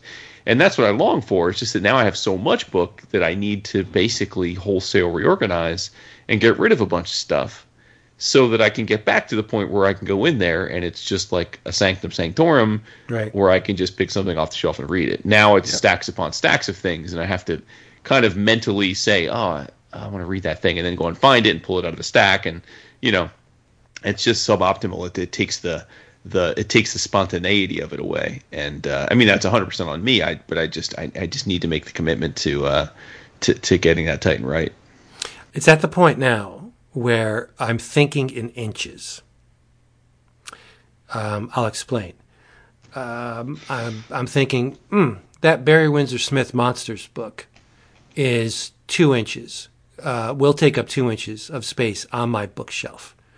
Can I really devote those very, very valuable 2 inches of remaining space to Barry Windsor Smith's Monsters? And of course, the answer is yes, right? But somewhere down the road, I'm thinking, all right, well, look at this. This book's fairly interesting, but holy shit, it's 1.5 inches thick. can I spend that inch and a half on this book? Because what if something comes, like, we only have a limited amount of space. And yes, I have a number of open shelves still. I mean, I can keep going for a couple years, but it still, like, it's either, I either have to get rid of something to make room for the new thing, or be very, very conscious of how much shelf space I'm spending on this thing, and is it really worth the shelf space? Like, once it hits that shelf, it's there forever. Yep. Right? I don't know. That's how I feel about the Omniboo. I own so many, and I've read so few, because a lot of them that I have are collections of things I have already read, and then, you know, and it's just like, what? And now I think, well, a lot of times I could just go and read the digis, you know, Right. I own this Cap Omnibus that we discussed tonight, but I read the issues off of Marvel Unlimited because it was easier. That's a sickness. Yeah. No, I know, but that's what I'm saying. It's ridiculous. Like, Right. it doesn't make sense. Like, I literally have Omniboo collections from 10 years ago on my shelf that I've never cracked open and then I don't feel like a compulsion to, because it would be easier now to just pull it up on Marvel Unlimited if we want to talk about it, or I want to read. You know what I mean? Right. So it's like, why do I keep buying them? Other than the value I put on having the thing, which is absurd, like, it doesn't really have any utility for me. Like pulling a lot of these, like the War of the Realms one. Am I really clamoring to reread War of the Realms anytime soon? Seriously, I don't get that. Yet I bought a 1,600-page omnibus. And if I do have a hankering, and I don't know why I would, but if I do, I can just pull it off of Marvel Unlimited and read it off my nice, beautiful iPad Pro that is like a pound and a half. You know, so it's like, it is a sickness. Being a collector, like with any addiction, there is an addiction component to it. I fully admit I don't. You know, I'm not a drug user. Knock on wood. I don't. But I am an addict when it comes to book. It's absolutely an addiction. That's how I felt about the cult collections. It's like, you know, on one hand, I'm like, you guys are getting it. It'd be neat to have if it ever comes up. I can join in on the conversation. From a historical context, it'd be cool to have, you know, an archival copy of these stories that I've maybe read once of some of. But when the time came and I was doing my order, I'm honestly sitting here when I'm placing my orders these days, and I'm like, I'm not going to just sit down and read this for fun, but when am I going to get around to reading it when it gets here, on top of everything else that I'm already planning on reading? What is this? Am I going to open my box and say, shit, I need to read this right now? This is what I've been waiting for all month. Well, I got you covered with the cull. Don't worry about that. But I understand what you're talking about. Right. But I think there's various levels of love for that particular book. Oh, sure. Like I need to have that. Yes, absolutely. Jason's I need to have the Titans omnibuses. Do I need them? No, I've read them stories. The Cull's a great example for me. I have zero interest in Cull. Like I can't envision a scenario where I'm going to sit down and read those Omniboo, and yet I bought them. I don't, because I'm like, I don't have this. Like, I don't have the issues. No, you know, and I'm like, but it's so silly because I buy Omniboos when I have the issues. I buy Omniboos when I don't have the issues. Right. I buy Omniboos when I think I might want to read it. I buy Omniboos that I probably never will read, but I think, but it'd be great to have a collection of this on the shelf as a historical record, as if I'm the fucking Library of Congress, and someone's gonna and my comic room is gonna be the definitive record of all the great comics that ever existed. But that's how I think. I'm like, well, is it an important comic? Like, is it like, does it have provenance? Why shouldn't I own it then? I should own it. Is this the comic my son's going to come downstairs and say, hey, Dad, you got anything about this guy Cull? Oh, we'll buy exactly. that. No, that's the other thing. I can't get my kids to read, Bone or fucking... Do you mean Cull the King, the man who was walking the earth before Atlantis sank? Why, yes, I do have. And yet, with all this being said, Saturday I'm going to sit down and look through previews and get turgid and make a video for the patrons and be like, oh shit, we got to get on this, people. Like it's just. Well, should you ever to decide to go back and buy those omnibus you missed, there's one place to get them very, very cheaply. Where's Oh, that? really? Yes. CheapGraphicNovels.com. Oh, I respect You can it. get your OGNs, you can get your trade paperbacks, your omnibus, collected editions out the wazoo. They are your online home for brand new graphic novels and collected editions up to 50% off the cover price. Last time I did a little search and I said, all right, let me check and see what they have that is tuned to my particular tastes. And I did, oh, look at this. This one's 40% off, 40% off, 40% off. Like it was a recurring number. And then I got a couple 50% offs, and I cross-referenced, like Jason taught me to do, with Amazon, far cheaper at cheapgraphicnovels.com. It's built into the name, cheapgraphicnovels.com. They pride themselves on packaging your books so that they arrive safely and in excellent condition, as well as prompt and helpful service. That's very important. And they have a bargain bin. Who doesn't love a damn bargain bin? Nobody that listens to this show. They have some deals, now some, like they're not all at this discount, but some deals are up to 90% off the cover price. Are you insane? Seriously, if you want to get trade paperbacks, OGNs, and Omnibu for not a whole lot of money, go to cheapgraphicnovels.com. Yes, sir. Tell them 11 o'clock sent you. But anyway, what was I saying? I was going to say something. You just triggered the promo in my brain. But, You said you got me covered with Cult. yes, I do. But do you see how my brain works? I'm thinking, oh, okay. I'm in my reading room. I'm looking around. And I see maybe I have like 4.5, 5 shelves open that I can fill with book. And I'm like, all right, that's cool. I got a couple years left, depending on how I play my cards. In the inky, disgusting, dark recesses of my subconscious, it's poking and it's saying, you know what? If you buy floppies, you don't have to worry about any of this shit. You just get them, throw them in a box, and keep buying more. Right? So if you look at my order, it's mostly singles these days. That's how my filthy, stupid brain works. That I'm still buying paper. Like a comic book box is the same or more size in terms of space taken up in my home, but I don't see it that way because they're thin, they're almost flat. I could buy a big stack of them. That's not the same as that 3-inch, 4-inch thick graphic novel, but in a couple months it's going to be, right? So it's like, duh. But anyway, I don't know. I when I think of all of the money that I have spent over the years on comics, it's just like, wow. Like I don't even want to think about it. If I ever had to total the number, I would probably just stop buying comics altogether and be like, what? Take an estimate on how much you've spent over the years on comics. Just comics or comics and art? No, art. No, just comics. Well, I mean, well north of 6 figures. Right? Probably. Yeah, sure. Yeah. Well, I mean, I spend 5 to 7 at DCBS a month. Just that, right? So then Amazon and Fantagraphics and InStock and Cheap Graphic Novels and like order those books and then cons and then Now, you said 5 figures? no 6 figures. Oh, definitely 6 figures. Yeah. Yeah. I'm guessing if I totaled since I've been a kid how much I've spent.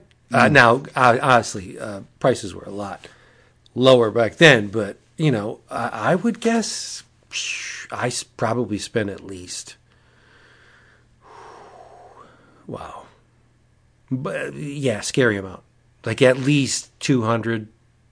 Yeah, 300,000. And then I mean, I don't do this anymore, but when I was buying back issues and collecting, I mean, some of those were hundreds, if not right.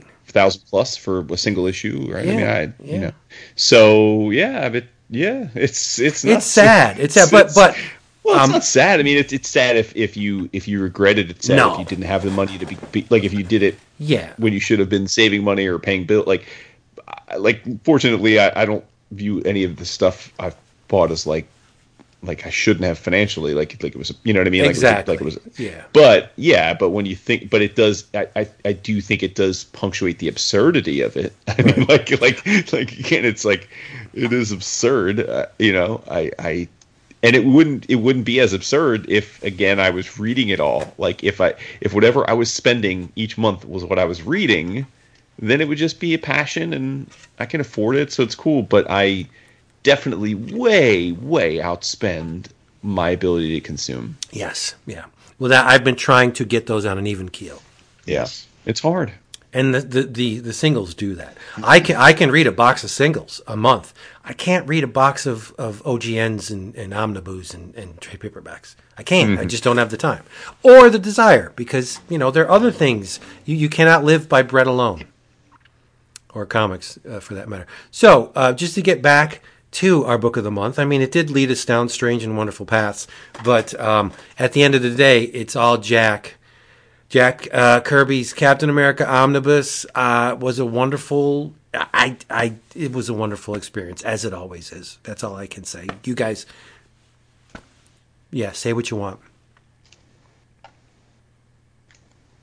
Yeah, no, I mean, I like I said, I thought it was a fun, easy read. I love the tone.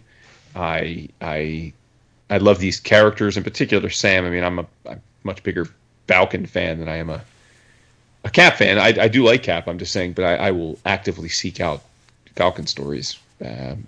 So yeah, I thought it was terrific. I highly recommend it to people. You know, we just spent the last 45 minutes talking about too much book, but I will say that this is not an omnibus I regret purchasing, and it is. I often think the smaller ones are kind of better for a lot of people in the sense that it is readable. Yes. Like physically, it's, you know, the 1,200 page one is hard. We've talked about it before. Like you worry about the spine cracking, and it's unwieldy at certain points to try and keep the pages open. But this one, you know, this is a readable size. It is something you can take out onto your back deck or your dining room table or whatever, and give it a read without much hassle. I enjoyed it a lot. I don't it's weird after the conversation we just had, but I actually can see me going to the shelf and maybe not sitting down to read many issues, but at least flipping through it. And there are books I do that with. I'll stop and I'll, like, whether it's Will World or just something odd where it catches my eye, and I just decide to, like Kirby's Commandy Omnibus, I'll just flip through it. What the hell, for whatever reason. But I'll be walking by. I'm walking through my room and I see it sitting there on the shelf. So why not? But well, it is the greatest comic ever made. That's what they say. Why wouldn't you want to do that? When you open it up, light streams out of it. You can light your house with a Commandy Omnibus. It's too hot to hold. Seriously. No, this is a lot of fun. It is an omnibus I'd recommend. It is of its time. If if you just got done finished reading Brubaker's Cap, maybe don't dive into this right after, but it was a lot of fun. I kind of knew what to expect, and it took me in other directions, which I ain't mad about. Jack is an extremely creative individual. I mean, obviously comics wouldn't be the same without him, and it's one thing to read the stories, whether they're from the 40s or even the early days of Marvel in the 60s. But there's something about these mid 70s, late 70s stories that I'm glad they're available to enjoy. Enjoy is the right word. This is great. I absolutely had a blast, and it's a book I would recommend. Yeah. Well, it is the last hurrah, though. I mean, it is bittersweet in a sense that while it is Kirby returning to one of his most famous creations, after this run, and his tenure at Marvel during this period, that's it. Like, what comes after? Not a whole hell of a lot. And there are those that will argue not anything even close to matching his works of grandeur and awesomeness. But you gotta take it from that perspective too. This is the beginning of the end. Jack was never this good again. So, although it was nice seeing Beautiful Dreamer show up, it was like an unofficial crossover. Right. Yep. I'll show them people down there, them dum-dums. I'll put her in the book. All right. Well, what else do we have, gentlemen? Well, I know Jason's been reading because he hasn't been here, so he's had to been reading. And he's got a list like 13 miles long. Yeah, I mean it's an eclectic bunch of stuff. Really, most of it I enjoyed quite a bit. I mean, I would say that the thing that I'm most interested in collabing on, because I know Vince read it, is this is much more his area of expertise typically. But as we talked about when it was solicited, it's up my alley because of the creators involved, and that's the Invincible Red Sonja, #1, because it was written by Jimmy and Amanda, Paul Malady and Amanda Connor. I have read maybe 20 Red Sonja comics in my life, right? Like maybe. So you've probably read 200, 300. Yeah. But I would have been hard-pressed to not enjoy this just because I don't think there's a comic that Jimmy and Amanda can write that I wouldn't enjoy on some level. I just find their brand of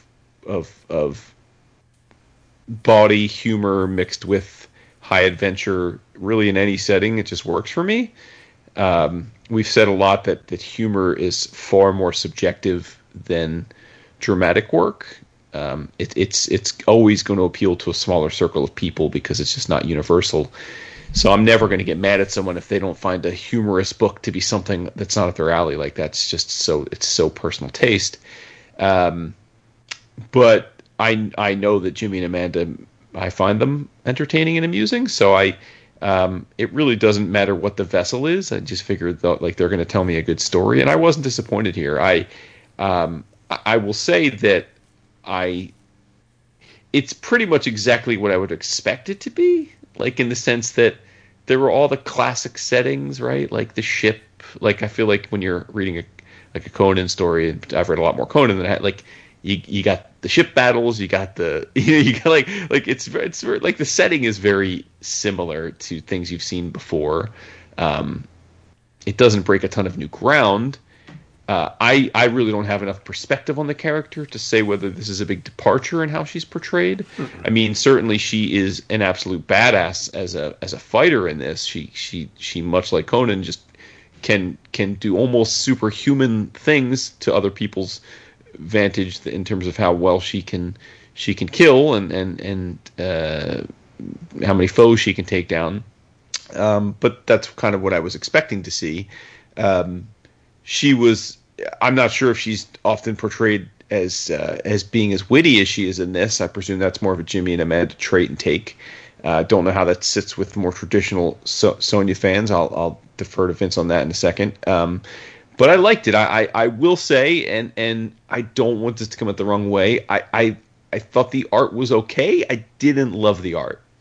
And it gets back to what we were saying in terms of it's not the style. Like, the style on the surface, like if I were to see preview pages, I would have very much liked it. But at least to my eye, this looked like there was a lot of digital coloring and finishing, and I thought that it didn't always work. I thought sometimes it looked flat. I thought it looked like the anatomy was like, it looked almost like you could tell where the Photoshop layers were coloring in stuff, and I didn't like that. I would really like to see the pencils and the line of this comic without the coloring, just to see what was what. and if my instincts about it being really about the coloring process that put me off to the image. And again, I didn't dislike it. Like I didn't dislike the art, but I wasn't as enamored with the art as I thought I would be when I saw the preview images. But I dug the story, and it was pretty much exactly what I thought I would be getting from this. And I'm certainly going to continue reading it. I doubt Jimmy and Amanda are going to do like a 5-year run on this. So if they have a 12, 18 issue run in them to tell their story, I'm aboard. I was entertained. Nice. Where are you with it? I mean, because you're far more versed in Sonya and have far greater expectations for her as a character.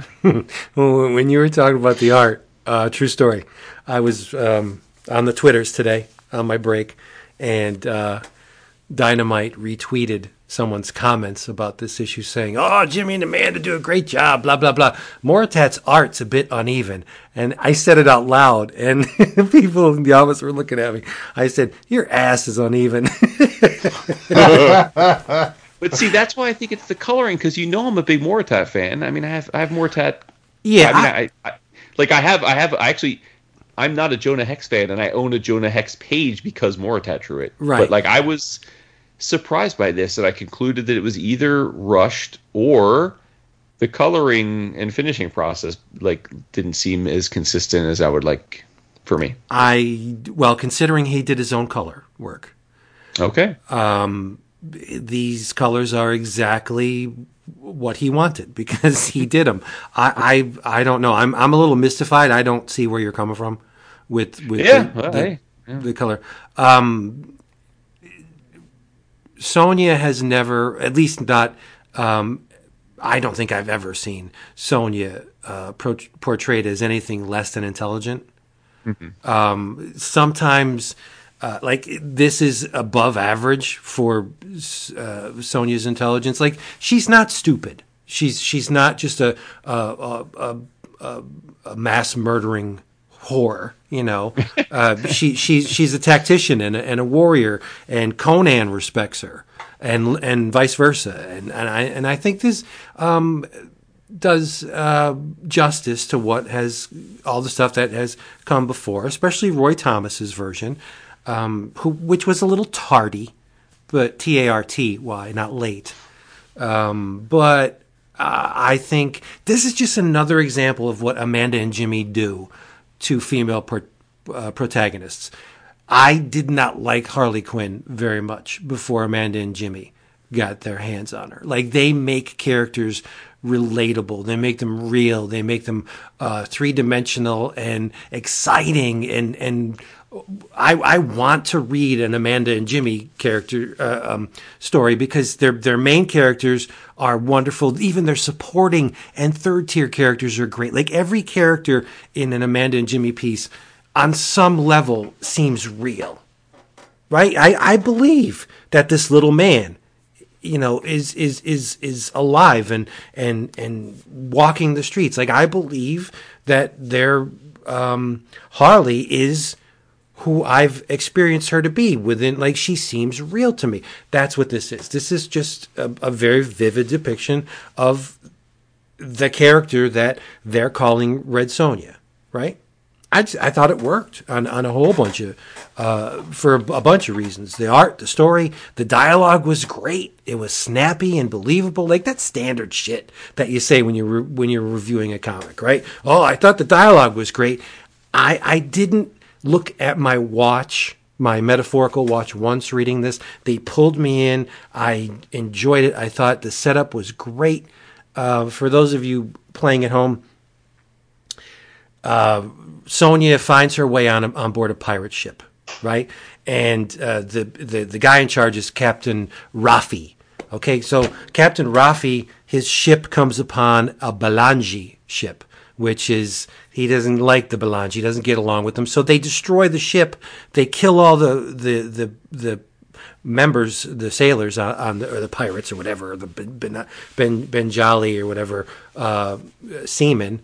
And Sonya just, yeah, I'll do it. I'll help you. Let's go kill some people.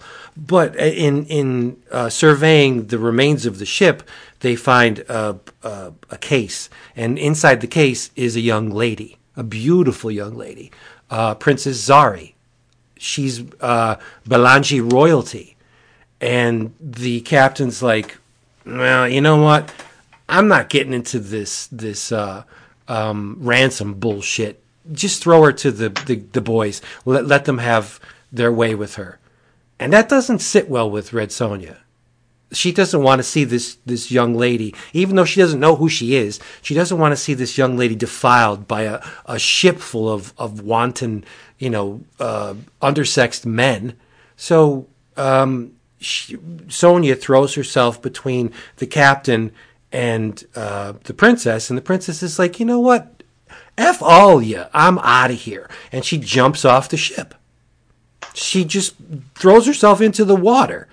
So Sonja's like, okay. And then she gets drunk and finds herself the next day after having, slept off the bender.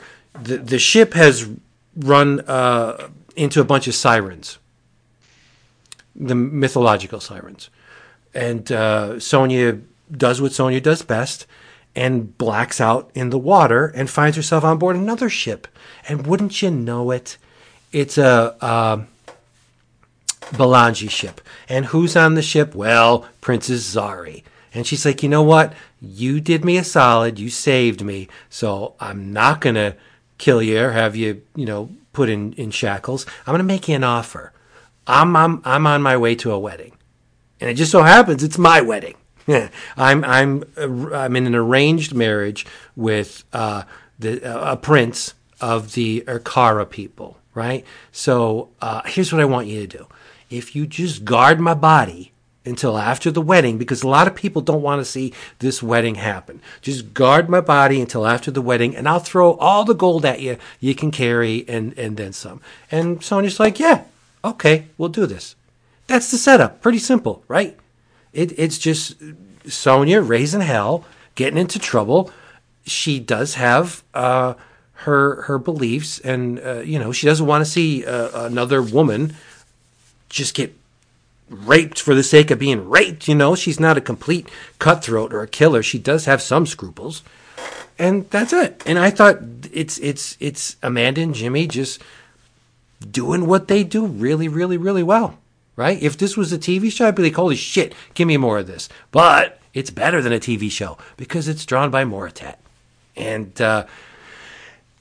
he fleshes out Sonja a little on the bulky side. Like she kind of looks like Fairchild a little bit from Gen 13. Like she's big. She's very, very muscular. She's not Barry Windsor Smith Sonja, right? Or so it's just all in the interpretation. This version is as valid as any that have come before, I think. I thought it was wonderful, right? But I got to be honest, totally honest. The weakest link to me was the cover. I don't think that's among Amanda's finest work. I didn't even notice it. Yeah, it's okay. The Linzer cover is great, but it's just a cover. It doesn't really matter. But when I think Amanda Conner, that does not do justice to what I have seen the woman is capable of. That's just what I want to say. But no, I thought this was a winner. Yeah, you know me. I ordered this. How could I not? Oh, of course. Yeah. Physical coming soon in my box. Wonderful job. But they're sneaky. Dynamite, they know that there's a Sonja movie coming up, right? So they want to make sure that should anyone want to, in leaving the confines of the movie theater, investigate more of this Red Sonja thing, that they have a lot of very worthy material for these people to peruse.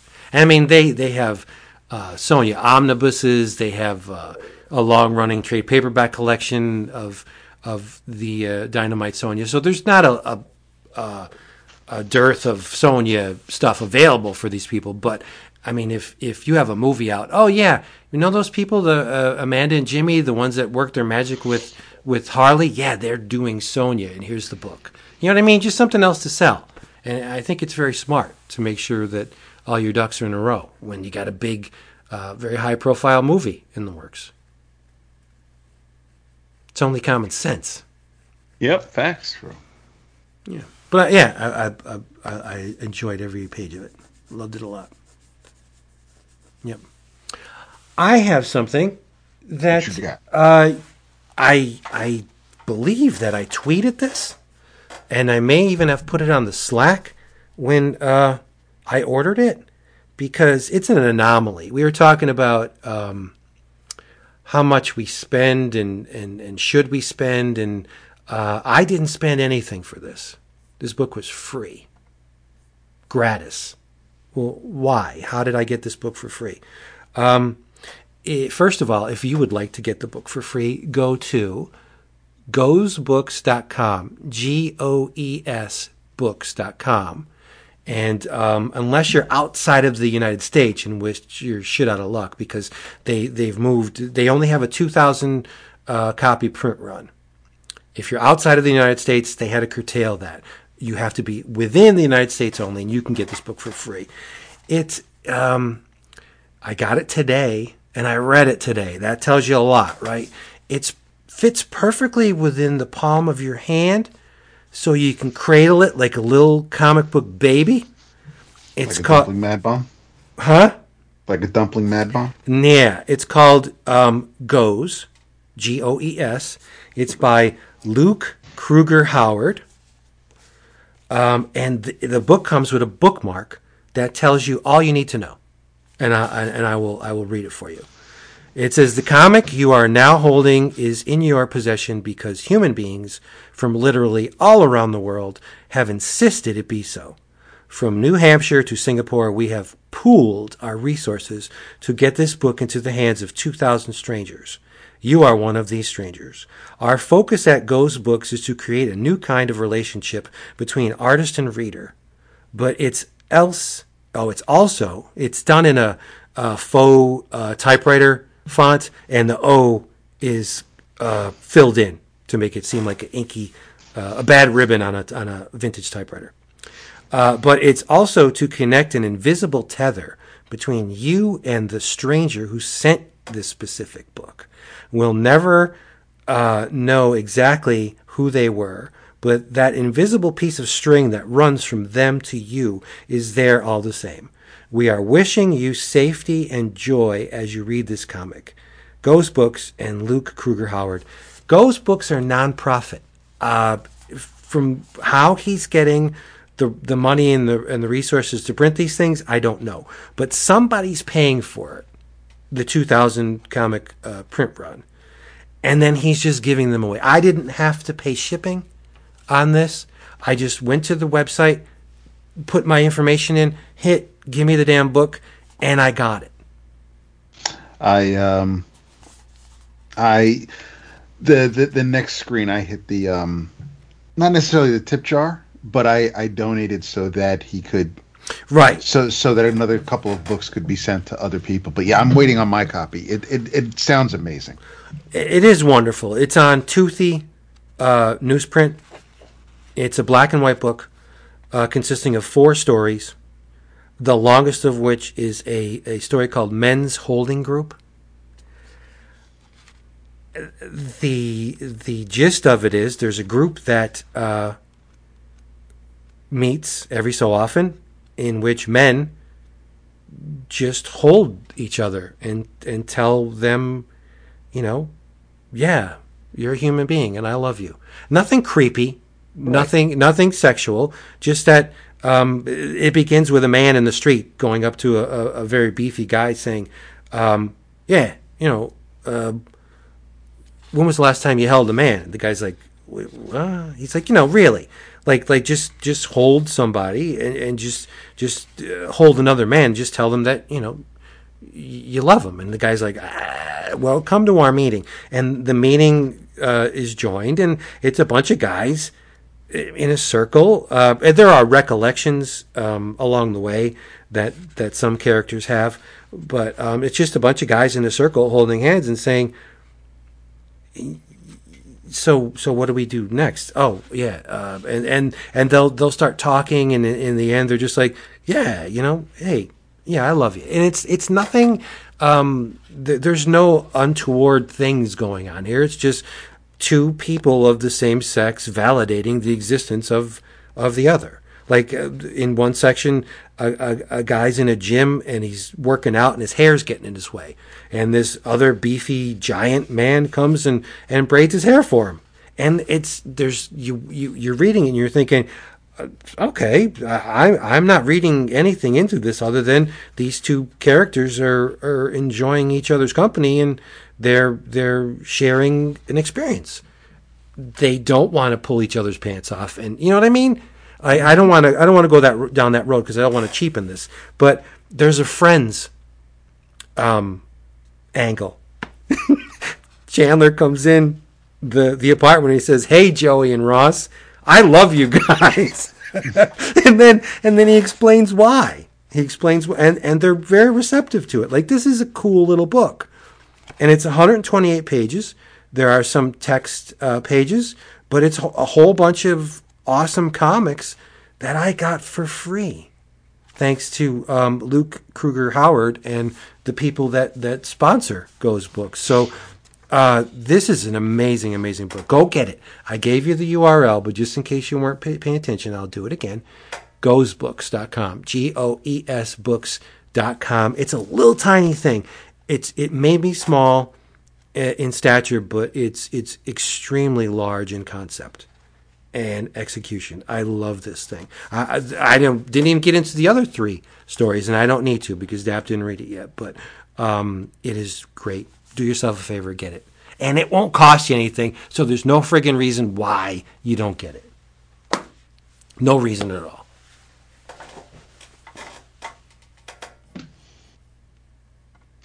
That's great.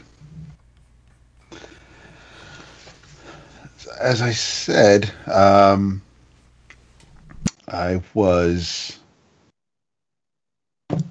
catching up on X-Force, skipping over the Ten of Swords issues, and started up to number 19. And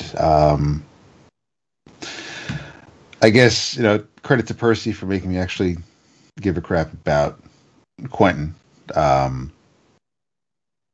I mean, he's not.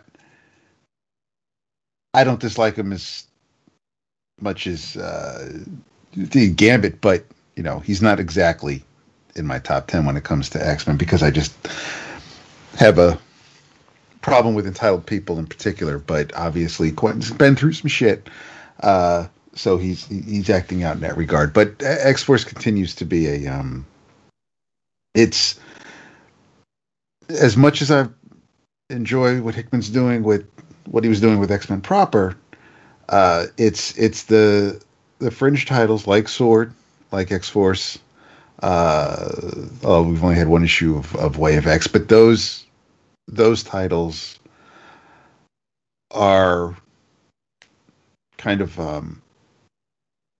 I keep coming back to those. I read an issue and I want to read the next one, and so it's bittersweet. I'm kicking myself for letting the X-Force issues pile up, but I'm glad I did because I was able to just shotgun a bunch over the course of a couple hours. So it looks great. Even the non-Kasara issues look strong, but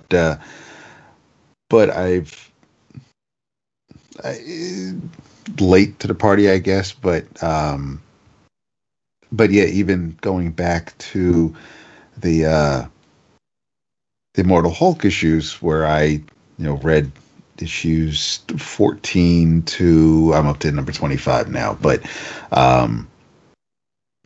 that whole it is such a creepy freaking book, and you guys know this already, but I mean, I'm the whole with Fortran digging up bodies and this new abomination with the goddamn double hands for a head, and then the acid stomach. and with Ewing even going deeper into Bruce's many personas, it's always on the list from listeners with the O'Claskers, and we know our friends who are reading it and are loving it, and I can't really add much to that, but even though and this is perfect because I am reading it in Comixology, and when it's done, this is actually a book where I'm going to have to seriously consider, is this a Hulk story that I'm going to revisit, and if I am, or even if not, but is this a story? Yes, it deserves to be in a collection on my shelf, but is it going to do anything other than just sit on my shelf?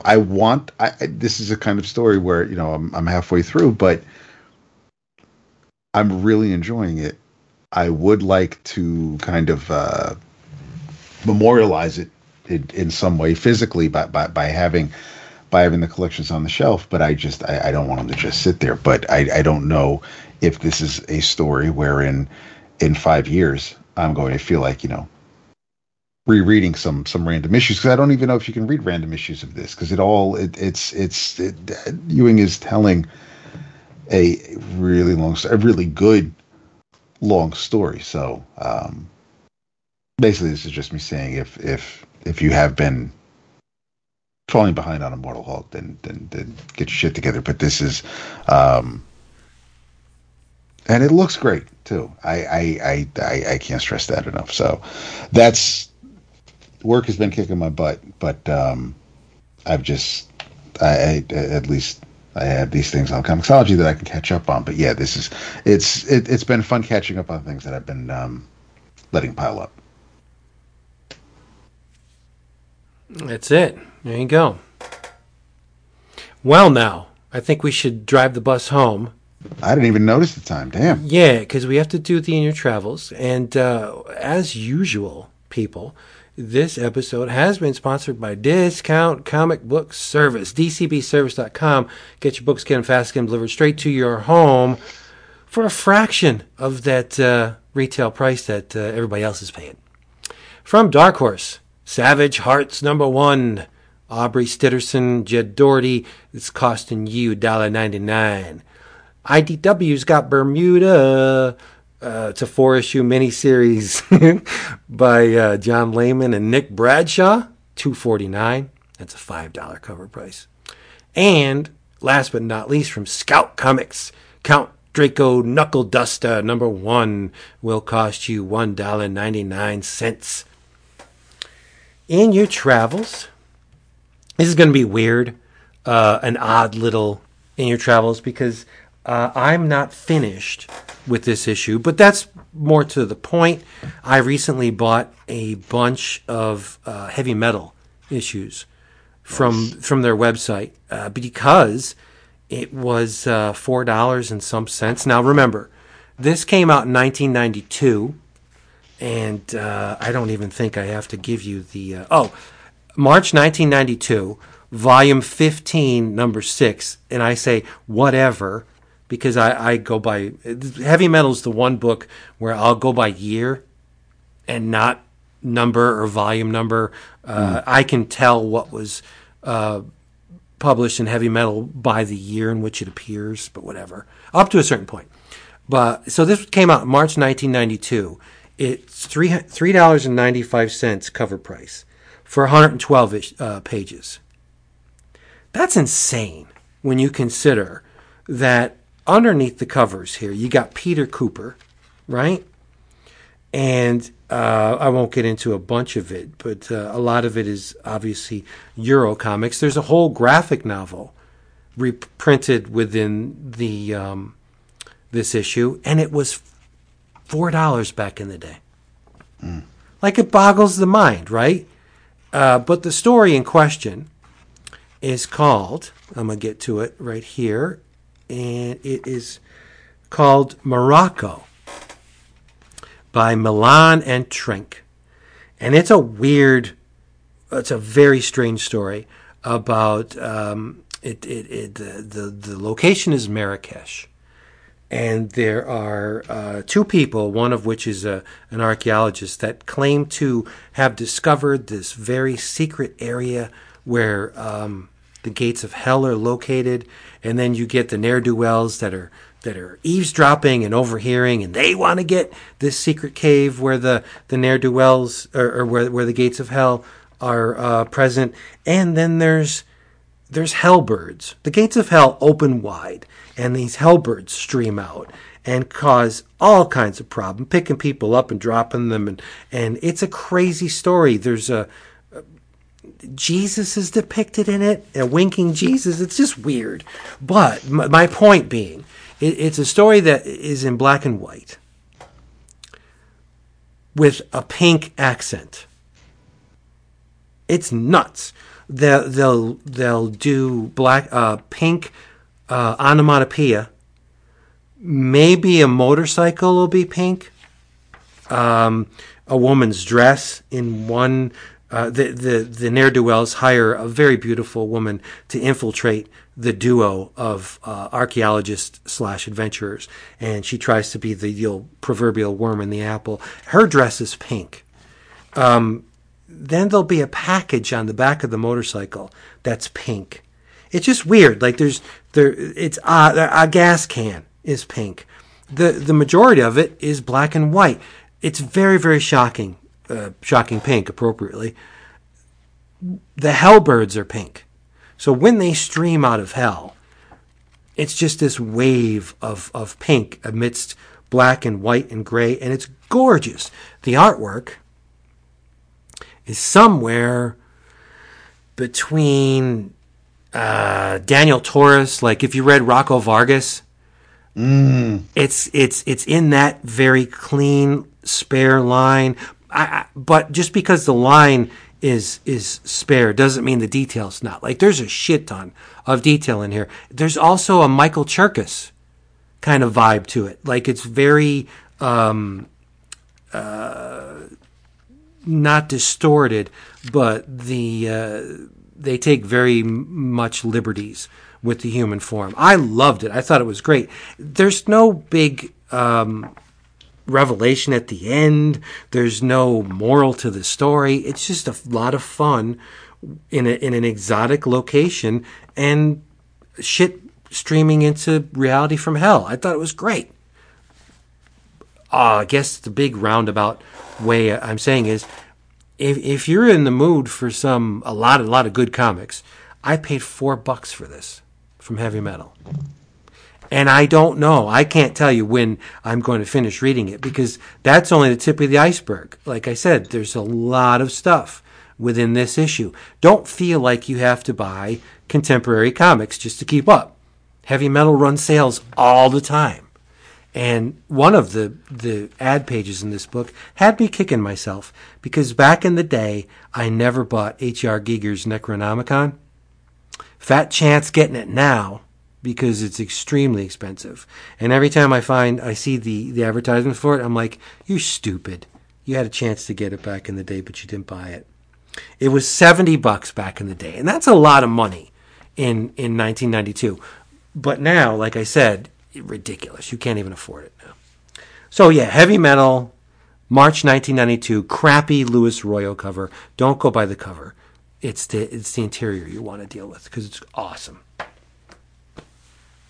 Awesome. I am not a Luis Royo fan. Not at all. Nah, yeah, I can. Yeah, that checks out. Yeah. Mm-mm. Oh man. In your travels, when we're done tonight, I think I'm going to sit down and read the 8th issue of the Department of Truth. It kicks off the new arc following those two, we'll call them interstitial issues. So Martin Simmons is back on art duties, and yeah, I'm looking forward to it. It's a series that's kind of, it's not. I'm not calling it a palate cleanser, and I'm not using Vince's dirty phrase of guilty pleasure. It's but it's a book that I want to look, considering everything else that we're purchasing these days. I'm looking forward to it. It kind of it takes my mind off things, but when if James is going to write about things that in a way making topics amusing or mocking those that kind of deserve to be mocked, then I'm kind of here for it. So yeah, in your travels, if I believe the first trade has already been collected, but yeah, catch up on the Department of Truth. Nice, high quality book. Love that book. Nice. In your travels, this is one of those little mini-series that are fun, and I can imagine most people pass it over because it's a tertiary character.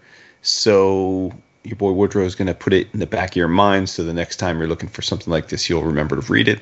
And that is Taskmaster, which just finished up 5-issue miniseries, written by Jed MacKay, who is one of the big up-and-comers at Marvel. Just announced he's doing Moon Knight now, but I expect he'll be on a big book within the next 12 months, be my guess, because everything he's done so far, all the smaller books they've given him, I think he's done a great job with each of them.